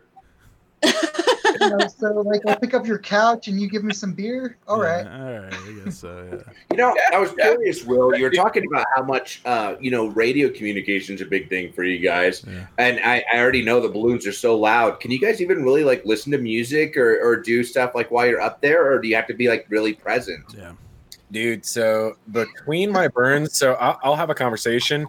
And I was flying this morning with a former student of mine, and we have to do, for him, he has to do an annual flight review because he's a commercial ride balloon pilot.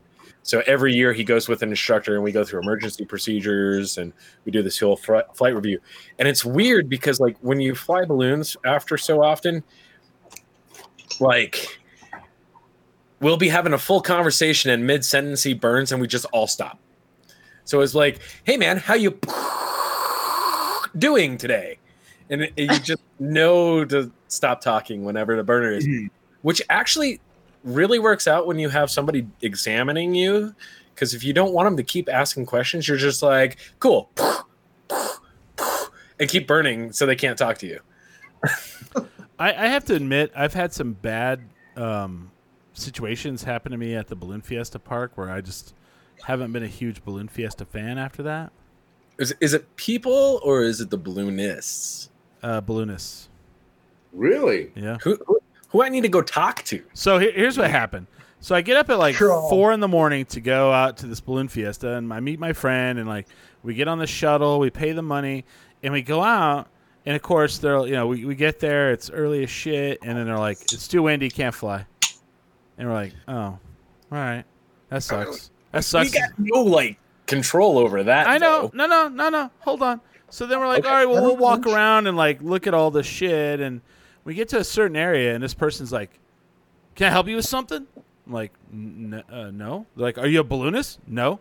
"Well, then you need to get the fuck out of this area because you're not a balloonist." And I was like, okay, let's rein that down a little bit, but cool. And so then I was like, all right, well, fuck you, asshole. And I never went back until literally like a guy who worked for Rock and Brews made Smiley and I go. So, Chris, I think your response was the totally appropriate response. Yeah. Like, so the cool thing about ballooning to me, because that was really where I got my like certificates and everything, was the community aspect. Yeah. because I would say 90% of the ballooning community are the type of people who are like, hey, you're interested in what we do? Dude, come on over here and let's talk about it. Right. And hey, do you want a beer? You want some champagne? Because champagne and ballooning always go together. Not what I happened love to me. champagne. Oh, yeah. And oddly enough, actually, I got into ballooning because I talked shit to my best friend. She wasn't my best friend at the time, but she's my best friend now. Yeah. So I'm in the Air Force Auxiliary. I'm also in the Air Force, in the Air National Guard. But one of my commanders in the Air Force Auxiliary wanted to create a balloon program. Mm-hmm. And so he's like, dude, we're assigning all of these balloon pilots to your squadron. You're the squadron commander. I'm like, fuck. I got nothing but prima donnas who think they're all hot shit because I was raised in like an airplane flying family. Yeah. So I thought airplanes were the shit. I hope you wait. Hold on. I hope you like turned into like every like guy in an '80s action film that was like like say like Point Break. He's like you're a real Blue Flame special, aren't you? Fresh off the balloon field, aren't you? Well, let me tell you something. I hope that you did that. She's in the front announcing that she was going to go fly and she needed crew and she wanted to introduce people. I introduced her and I was like, if you're interested in ballooning crap, you can talk to her. Oh yeah. And she looks from across the room and goes, you're flying tomorrow. I was like, the fuck? It's a balloon. Who cares? Up and down. Yep, up and down with the wind, up and down and with the wind. And so I wake my ass up at 5:30 in the morning. Good God. Ew. Yeah, I know. The only reason I get up that early is to go flying now. I get up that early to throw up. So I get out there and she looks at me and goes, get in the basket after set up. I'm like, what are you're intimidating and scary right now. You know that? Yeah. She's like, get in. I'm like, all right, fuck it. I don't want to cross you. So I get in the basket and it was the most relaxing thing. I've flown airplanes. I flew gliders at that point. And then we flew around and it was just super cool. And then we landed, we packed up. And the next thing, we popped a bottle of champagne. I'm like, I'm drinking at 9:30. I have found my niche. So tell me more. How do I join? And now I'm a commercial pilot and I fly balloons and I'm a CEO and president of a balloon competition club. So you guys just get up, start drinking, and fly a balloon. That's terrible. That's a great terrible. How dangerous is that? Drinking beforehand. The FAA might be listening. Hello. No. Yeah. There's still 8 hours bottle of throttle and you can't be drunk. It's like driving a car. Okay. So speaking of drinking, let's just get into this. Will and I have a history, and it's a great history. He's my favorite regular. I'm going to say this on the record. Ooh. He's my favorite regular of all time ever from my years of bartending. And we'll get into why. You're welcome, Will. But before I tell my stories about dealing with your drunk ass, what was your impression of me as a bartender, just so people can understand our relationship? So, and I've talked to you about this before, is I never I never thought of you as a bartender. I thought of you as my friend behind the bar who was pouring me drinks. That's literally what I thought. Because either you were a really good friend, which I consider you, or you were the best bartender in the world because we have great conversation and you're super supportive. You've cut me off a couple times, or at least one. Yeah, that's probably going to come up. It will. Thanks. But I never felt like there was a monetary transaction type of business thing going on. I always felt I felt like I was at Cheers, and if you chewed my ass, it was probably because I deserved it.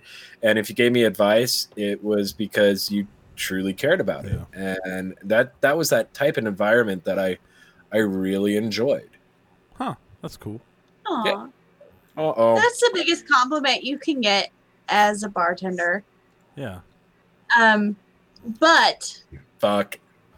before I get into the embarrassing stories about Will, I do want to say he's the best patron you can ever have. He always tipped me well. He always was respectful. I never had to kick him out of my bar. I never had to, none of that happened. There were a couple times that I gave him a Shirley Temple to be like, hey, dude, shut up. Like, you're being drunk and dumb. He fell down the stairs at Press Club one time and tried to convince me he wasn't drunk. Whoops. Those stairs are tricky. Right. I mean, not if you're there every night. I can fly, but I don't understand stairs. I don't get it. Yeah. He was flying down the stairs. Stairs, man. So the truth is, Will is the first person I ever cut off at Press Club. That's talent. Wow, yeah. I was not one of those bartenders that would cut people off all the time. And Will one night drank so much and fell down the stairs. Not just tripped, he rolled. Anything rolled. He down drank. the He stairs. drank so much. You stopped to ask him if he had money. You're like, "Do you have money for this?" I'm like, are you You show me the money. are you before- okay? Before we Hey, say anymore. Anything worth doing is worth overdoing, okay? It is. Oh, wow. And when he got to the bar, I said, all right, Will, how much have you had to drink tonight? And he goes, I had one drink. This many. Yeah. I had so many. And so I had to cut him off, and I didn't want to be mean about it. Oh, we're pulling out jars of liquor. Oh, I didn't know we were doing that. Good. I'll walk over there and pull out some jars of liquor. We have fans of 10 Drink Minimum that make us jars of liquor. And I Dude, I'm always, looking around. I think I have one somewhere. and I always This is laugh. orange cello, so watch out. And I always laugh because I always when I talk about it, I always say they make it in their bathtub, and they always get really offended by that. I do not make it in my bathtub. It's like, ugh. Oy vey. So I used to just slide Will Shirley Temple when he was too drunk because I loved him so much that I didn't want people to know that I was cutting him off. But I would give him a Shirley Temple, and then he would know, I'm done. Okay. But one night, he literally asked me what kind of vodka I put in his Shirley Temple. Dude, that sounds like a good drink, though. Right? It is. I made one. What is it? What is it called? It was called the Dirty Shirley. Ooh, I like that. Nice. It was good. She's a child. Yeah, that kind of creeps me out. Hey, she was ambassador to the United States at some point. Well, the Dirty Shirley was a different Shirley, Ray. Sure. She was the older, little more, We can't control seasoned. what you're thinking, man. I just wanted vodka. Yeah. I'm pretty sure. Was it? Uh, I hope I'm not just spouting shit out. I think she was ambassador to the United States at one point. I think she was too. Yeah. Maybe. But Because you said my it, I'll believe favorite, it. my favorite story about Will is everybody knows that I hate Africa by Toto. Dun. I'm glad you finished that. I hate Africa. No. He just cut The you off. song. Huh?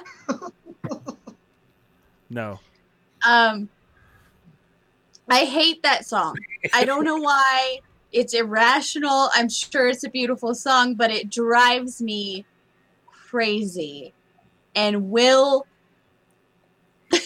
learned this and would sit at the bar and play that song on a loop, and then I would give him a Shirley Temple, whether he had a drink or not. Oh wow. But one night, I took over the karaoke shift, Yep.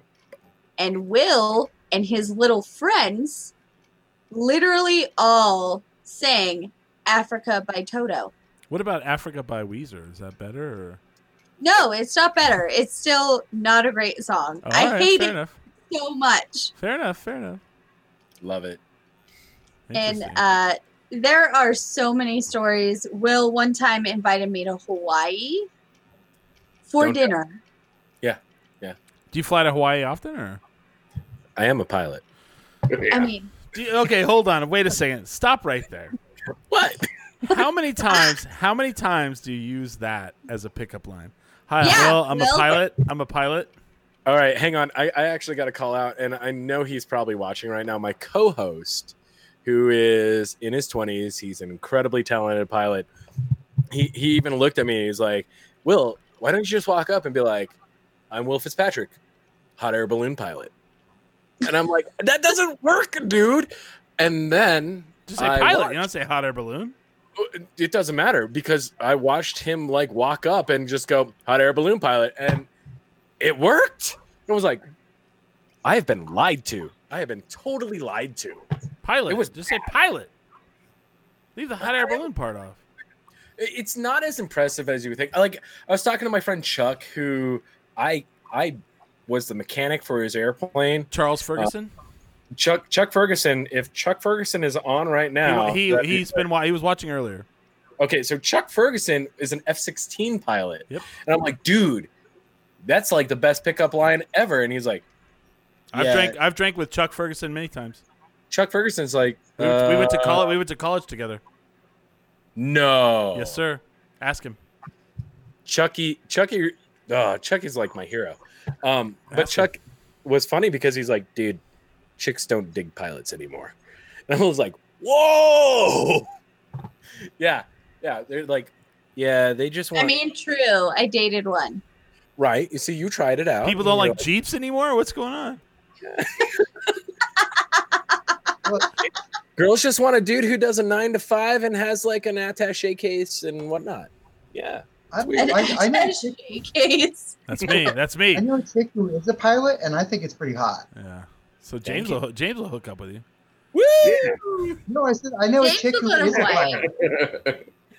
I want a lady pilot. That's hot. Yeah. Oh, dude. That is hot. Okay, no, lady pilots are stupid intimidating, and I know a lot of them. I'm glad you finished that. Yeah, sentence. that's what I find hot. I know a lot of lady pilots, and actually, like, the thing that's super intimidating about it is, like, because they're not out to, like, prove anything. They're just badasses. They're like, take it, leave it, I fly, and I can fly better than you. And if you want me to prove it, I will. So stop talking shit and let's go fly. Yeah. And I was like, whoa. Right?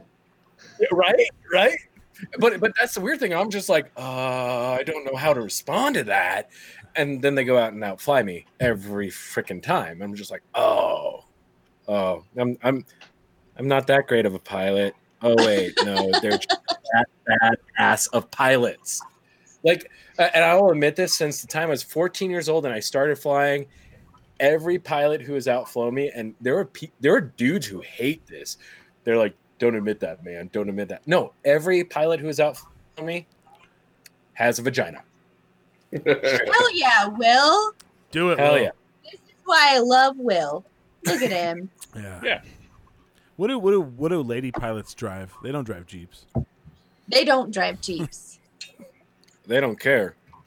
No. They just fly airplanes. That's right. Yeah.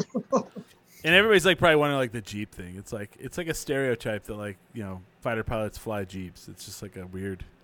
I don't know where that came from, but I had a friend who was a helicopter pilot, and he would always make that joke. So you were in the Air Force, right? Or you're in the Air Force. So what is your So I have to ask this question. All right. Whenever the different branches of the military get around each other, they all like razz each other. Oh yeah. What is your favorite razz that people have for the Air Force? Because I have my favorite one. You're gonna probably call me the chair force. No, sir.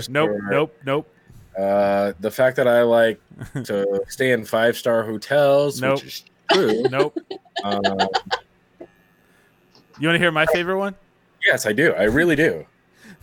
The Air Force, saving the world between the hours of 9 a.m. and 3 p.m. every day. Oh no! Totally. This is true. It is. It's a gentleman's sport, okay? Those G-forces.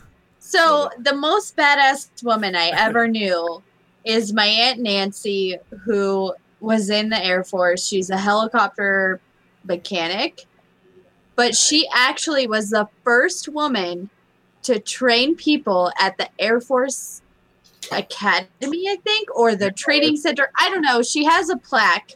Okay. And that woman is so badass, but sometimes even she says that same diss about the Air Force. I think everybody in the Air Force talks shit about the Air Force. Yes. I had a stupid proud moment actually earlier today. A cadet that I mentored when she was younger, she's a captain now in the Air Force. Her dad posted something as like undisclosed area, overseas, flying combat missions. She's a HH-60 Pavehawk pilot. Awesome. I watched her graduate. I watched her commission from Det 510 at UNM, raise her right hand, become a second lieutenant.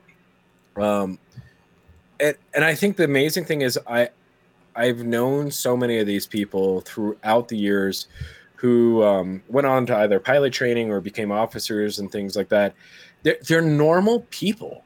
Mm-hmm. Like, yes. If they didn't tell you they were in the military, which I really, unless you have a conversation with me, that's not what defines me. And that never will be what defines me. Hey, I'm a pilot type of thing that doesn't define me. But the thing that I think is so amazing is the stories that those people have, because I'd say 90% of them are super humble and 10% are douchebags, and I should kick 10% in the crotch, regardless of sex, because it's equal opportunities. Yes. Everyone has a crotch. Right? Oh, it's gonna hurt. It doesn't matter. It all hurts. Crotch kicks are. A kick to the beans sucks just as much as a kick to the balls. Yeah, but saying it now. 90% of them are super humble. They're super amazing. They're people I want to hang out with. They're people I want to party with. They're people I want to drink beer with. I want to see if we can hit the 10 drink minimum or a beyond. I'm pretty close now. Right? Yeah. But they're just so talented, and it's really cool like being around. So obviously, I've been a fan of the show. I love you guys. Oh yeah. You watch every week almost. Oh, it's kind of ridiculous. I hate you guys, silly Croatians. I love you, Will. You're the best. But then, like, two of you guys are very good friends of mine. And I wanted to get into the blogging, vlogging, and podcast type of thing. Yeah, we tease this like so. You're getting into it. You're starting a podcast. You're starting a vlog on YouTube. Yes, both. So tell everyone about that. I mean, so I started seeing vlogs from different aviators in very small niches. Okay, they're either backcountry bush pilots who were super talented. But the thing I from my job from the state, what I saw was there are amazing pilots here in New Mexico, but most of them actually here's a weird thing. The average pilot age in the state of New Mexico is like 72 years old. I believe that. Yeah, there's over 4,000 of them. Yeah. 4,000 pilots in the state of New Mexico, and 72 years old is their average age. Wow. Oh shit! Someone's firing in real hardcore right here.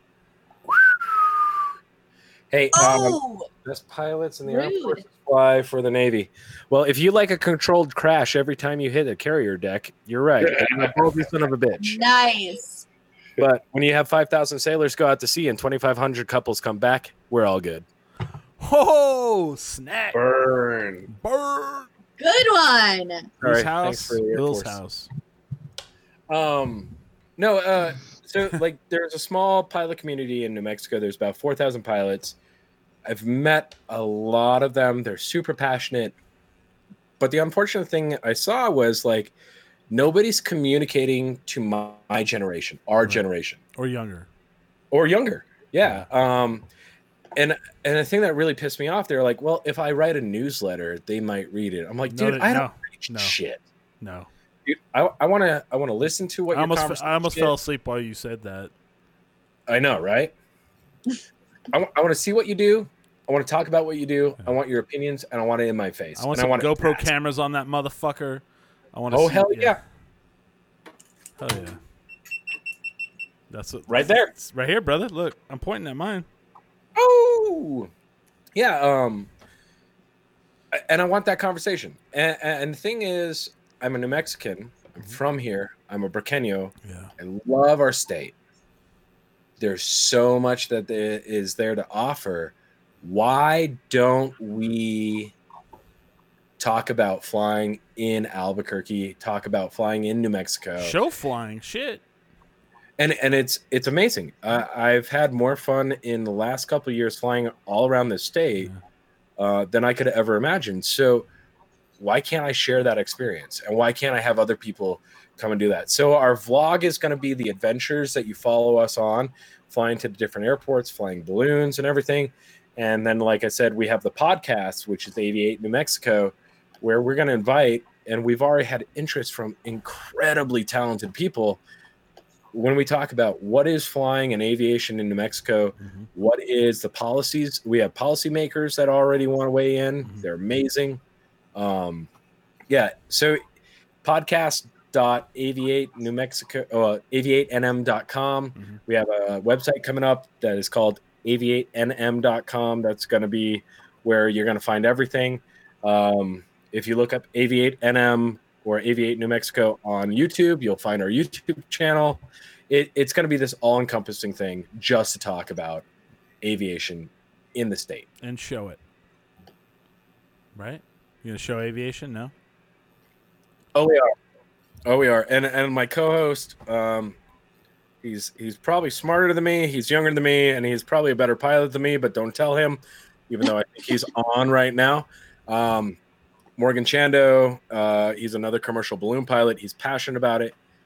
And that was the other big thing is like we're balloon pilots, but we want to expand into all the other things. And if you throw me out of an airplane skydiving at Skydive New Mexico down in Berlin and I'm scaring the crap out of myself, it's going to be fun to watch. Yeah, I'd watch the YouTube channel. Let me ask you this, man. As a pilot, what is the scariest fucking thing you've ever flown?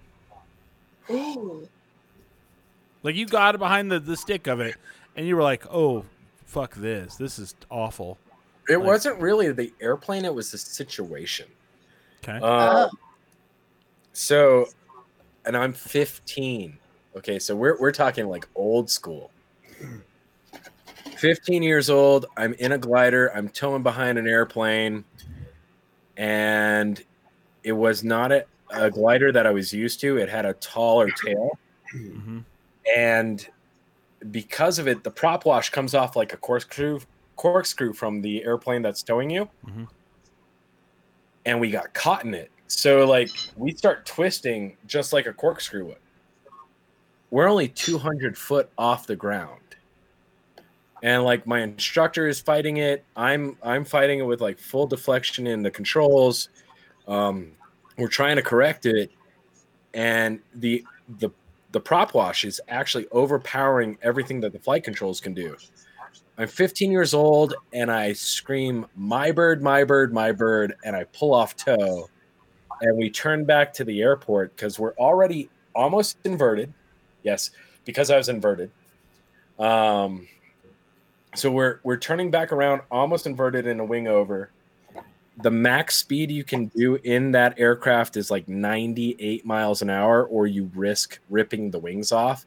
And I'm 96 miles an hour in this airplane with no engine. And I have on my right side, as I turn back and I made that 180 turn, I have propellered airplanes on my right. I have glider airplanes on my left, and I go zooming right past them at almost 100 miles an hour, trying not to like, A, rip the wings off. B, I should have been wearing my brown pants that day. Yeah. And it was at an old 17 Army Air Corps base in Hobbs, New Mexico, which is the Hobbs Industrial Air Park. Sorry. Finally landed the aircraft, came to a halt. I open up the canopy. He's like, "You're good to go. You can fly all by yourself." I'm like, "Cool.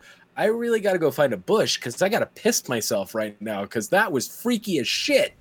So yeah, that was like 15 years old, and they're like, "You're good to go," and I'm like, "Oh, holy crap!" So I have a brother-in-law who's flown his whole life. He's a pilot now. He crop duster, and then fertilized trees in Mississippi, and fought fires. And the scariest thing he did was he switched from planes to helicopters. That's legit. Oh. And he said helicopters were a whole nother level and scary as shit. That's because they reject the ground with their racket and noise they make. Yeah. Yeah. I live very close to a helicopter pad, and I hear that all the time. My old weird story. My dad was in the Air National Guard in New York, and he wanted to become a pilot. And somebody said, "Well, you don't have to have a college degree to become a pilot in the Army." What? So, you don't. It's You true. don't. You don't have to have a college degree to become a pilot in the Army. You can be a warrant officer and get accepted into it. So my dad transferred from the Air National Guard in New York to the Army National Guard, and then went to Fort Rucker and became a helicopter pilot. Oh yeah. Oh okay. Yeah. Yeah. So my dad started flying when he was 16 years I was old. trying to think of like what the Army flew that wasn't that was a plane. It was like Helicopters. Yeah, helicopters. well, Wop, wop. and then they have the planes that like transport troops probably. No, that's the Air Force's job. Oh okay. There you go. Yeah. Never mind. When the Army and the Air Force broke away, it's the job of the Air Force to fly fixed wing airplanes for the most part. Yeah, it's pretty cool. Interesting. So who was your like role model growing up, pilot wise? So I have to say my dad first and foremost because that's what I grew up with. Yeah. But I'll drop a lot of names, and I think the travesty on it is so many people don't know these people. So everybody's heard of Chuck Yeager. I was gonna say Chuck Yeager, man. He was Chuck Yeager was the man. Cool. But Bob Hoover. Okay. If you've never heard of Bob Hoover was the pilot's pilot. Chuck Yeager looked up to Bob Hoover. Wow, that's a big thing to say. No, that's a huge thing. They were test pilots together. They were amazing pilots. Bob Hoover, Ira C. Eaker, or Lieutenant General Ira Eaker, Curtis LeMay, who was like a bulldog. He was a jerk, but he was amazing. No, there's so much talent, and obviously you got because I got involved with military aviation at a young age. Billy Mitchell is probably the predominant badass because he said, "You know what? Fuck you. I believe in something that is bigger than myself, and I will get in trouble for it, and I will get court-martialed for it, and I support it so much that I'm going to talk about how important it is. And if you get me in trouble, I don't care because my convictions are so important, and flying aviation is so important to me that say what you will." He got court-martialed for stealing an airplane and sinking a German battleship after World War I to prove that air power was important. And then afterwards, they realized how important air power was, and they reversed the court-martial and promoted him. Well, I mean, Chuck Yeager did almost kind of the same. Well, kind of. He stole a plane, and he got the altitude record. They're all renegades. Yeah, they're all renegades because they wanted to push the limit. And I think that's a human thing. That's not a pilot thing. I think that's a human thing. You want to be better. Yeah. Well, Chuck Yeager, they wouldn't let him be an astronaut because he didn't have a degree. He didn't have a college degree. Yeah, he was the best pilot that they had, and so he did not get accepted to the space program. So then what he did was he flew a plane, an F-104, all the way up into space. As far as he could go. Amazing. And then I think the SR-71 finally broke it. I think. Yeah. Amazing airplanes. So awesome, man. I mean, I feel like we have so many more things we could talk about, but but here's the invite I want to do. Aviate New Mexico when we throw our barbecue and we throw our fly-in, when everybody comes into Albuquerque at Double Eagle, I want to invite 10 drink minimum to come out there and to have a barbecue and drink beers with us and have a good time and see the airplanes. We don't drink anymore. No one here. Yeah. We stopped. Yeah, it's weird. Yeah. I gave it up for Lent. I'm there, man. I'm there. Right. Do I have to get into an airplane? I'll be there. Do I have to get into an airplane? You don't have to. You just have to enjoy the company of good people. Yeah. I don't know what this means. Oh, Kurt Fletcher. Hello. I have no idea what any of that means. Pee Wee Herman's dad was a pilot, and he went to UNM. Okay. Paul Rubin's dad? On the show? I think he means probably the real guy. I don't know. I don't remember people talking about his names. Flying a plane. Awesome. So, Will, if I want to get in an airplane at that barbecue, can I? I think it could be arranged. Yeah. Yes. Sweet. But there we go. I have to warn the pilots, obviously no drinking before you fly, obviously. But after the flight, then we barbecue. What and we kind of program are you running over there? the legal one. It's weird. I guess so. I guess. Just remember, work hard, play hard. I like that. So, like, I was looking at that website earlier for the Balloon Fiesta Park movie theater, and they're like, no alcohol. And I was like, sure. Good luck on that. Fun time. I'll just keep my water bottle with me. You need to stay hydrated, my friend. You do. Right. Well, I want to thank Will Fitzpatrick for coming on the show. Definitely check out Aviate New Mexico, the podcast and the vlog. Thank you. I look forward to it. You guys have to do a lot of aerial shit, man. Yeah. I will watch the shit out of that. Yeah, and I'm already editing video from a flight earlier today. I showed you some pictures. Man. It's going to be a lot of fun. But you gotta narrate all that. You gotta be like, well, we flew today, and this is this, because that's what there you go. See, got the microphone and everything. See, I know how to do that. Thank you for being a professional. Yeah. Thank you for coming on the show. I mean, does anybody have anything they want to add to or promote or I have a couple of things. First of all, Will, I am so proud of you. Thank you. I love you so much. And your passion for aviation, even just sitting at my bar, was amazing. And I'm so proud and can't wait to listen to your podcast and see where you go. Speaking of podcasts, I'm going to be on Kurt Fletcher's podcast this week. It debuts on Tuesday. It's called The Rye. Oh, Chris, that's the Kurt Fletcher. You're the enemy now. I'm just kidding. Just kidding. It's called In the Rye podcast, and it comes out on Tuesday. And I am his first guest for some stupid reason. I guess he loves me. But check that out, and that's all I have to promote. Sweet. Ray, what you got?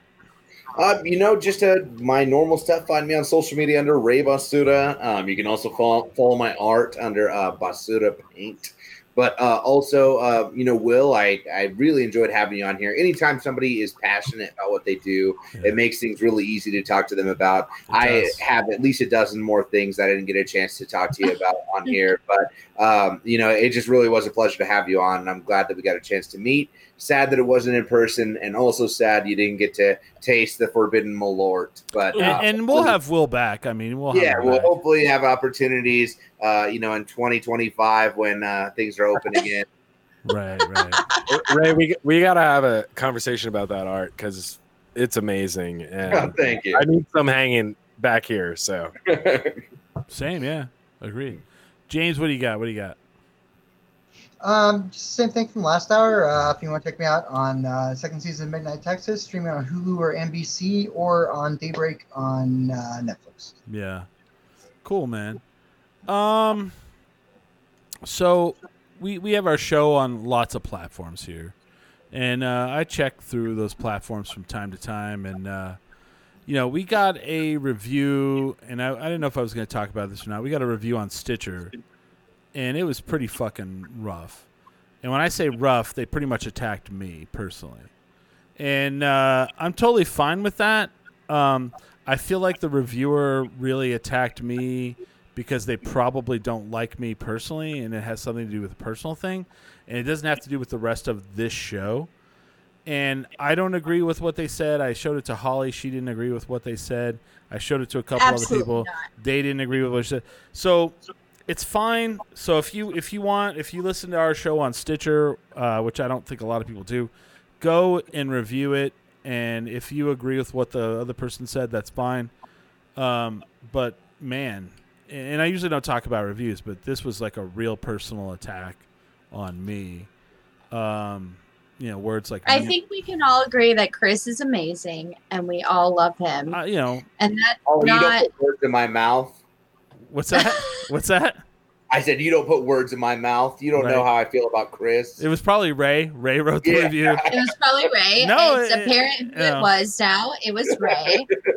And there's times where we do this show and things you get down because there's no money involved in this. I'm gonna really be frank right here.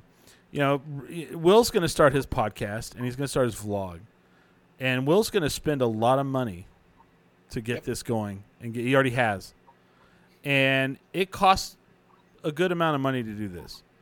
And this is me being frank to podcasters out there, vloggers out there. It's a hobby, and you're gonna spend a lot of money doing it, and you're not gonna be famous. And if you do, it's like the lottery. It's the lottery. It's like being an actor. It's being like a comedian again.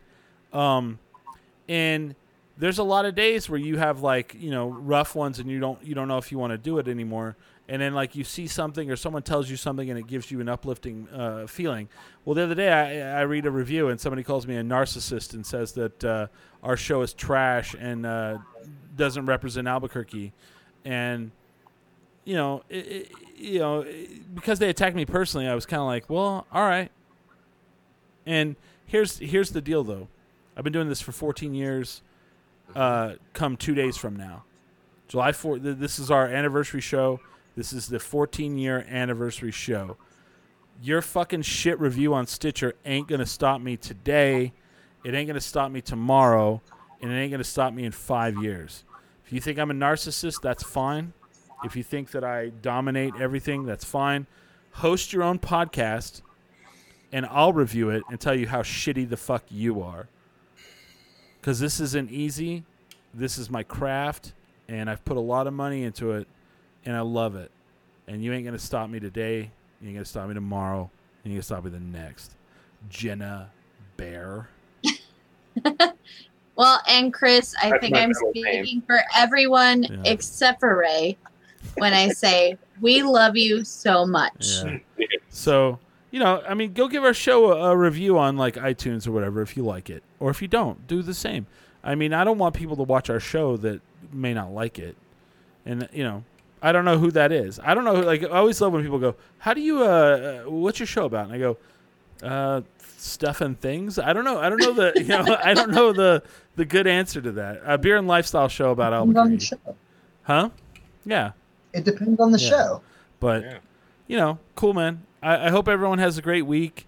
I'm going to let everybody know what my results are. Because, I was okay, I'll go do this. Just to find out. And if I do find out, we'll see what happens from there. So, yeah, James has it right. Fuck that. But stay safe, everybody.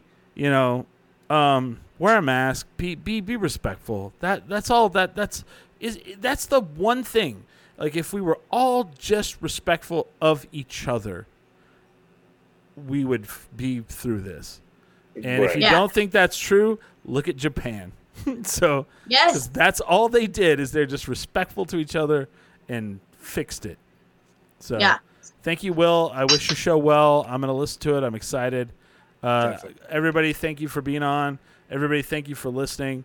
With that, we are 10 drink minimum.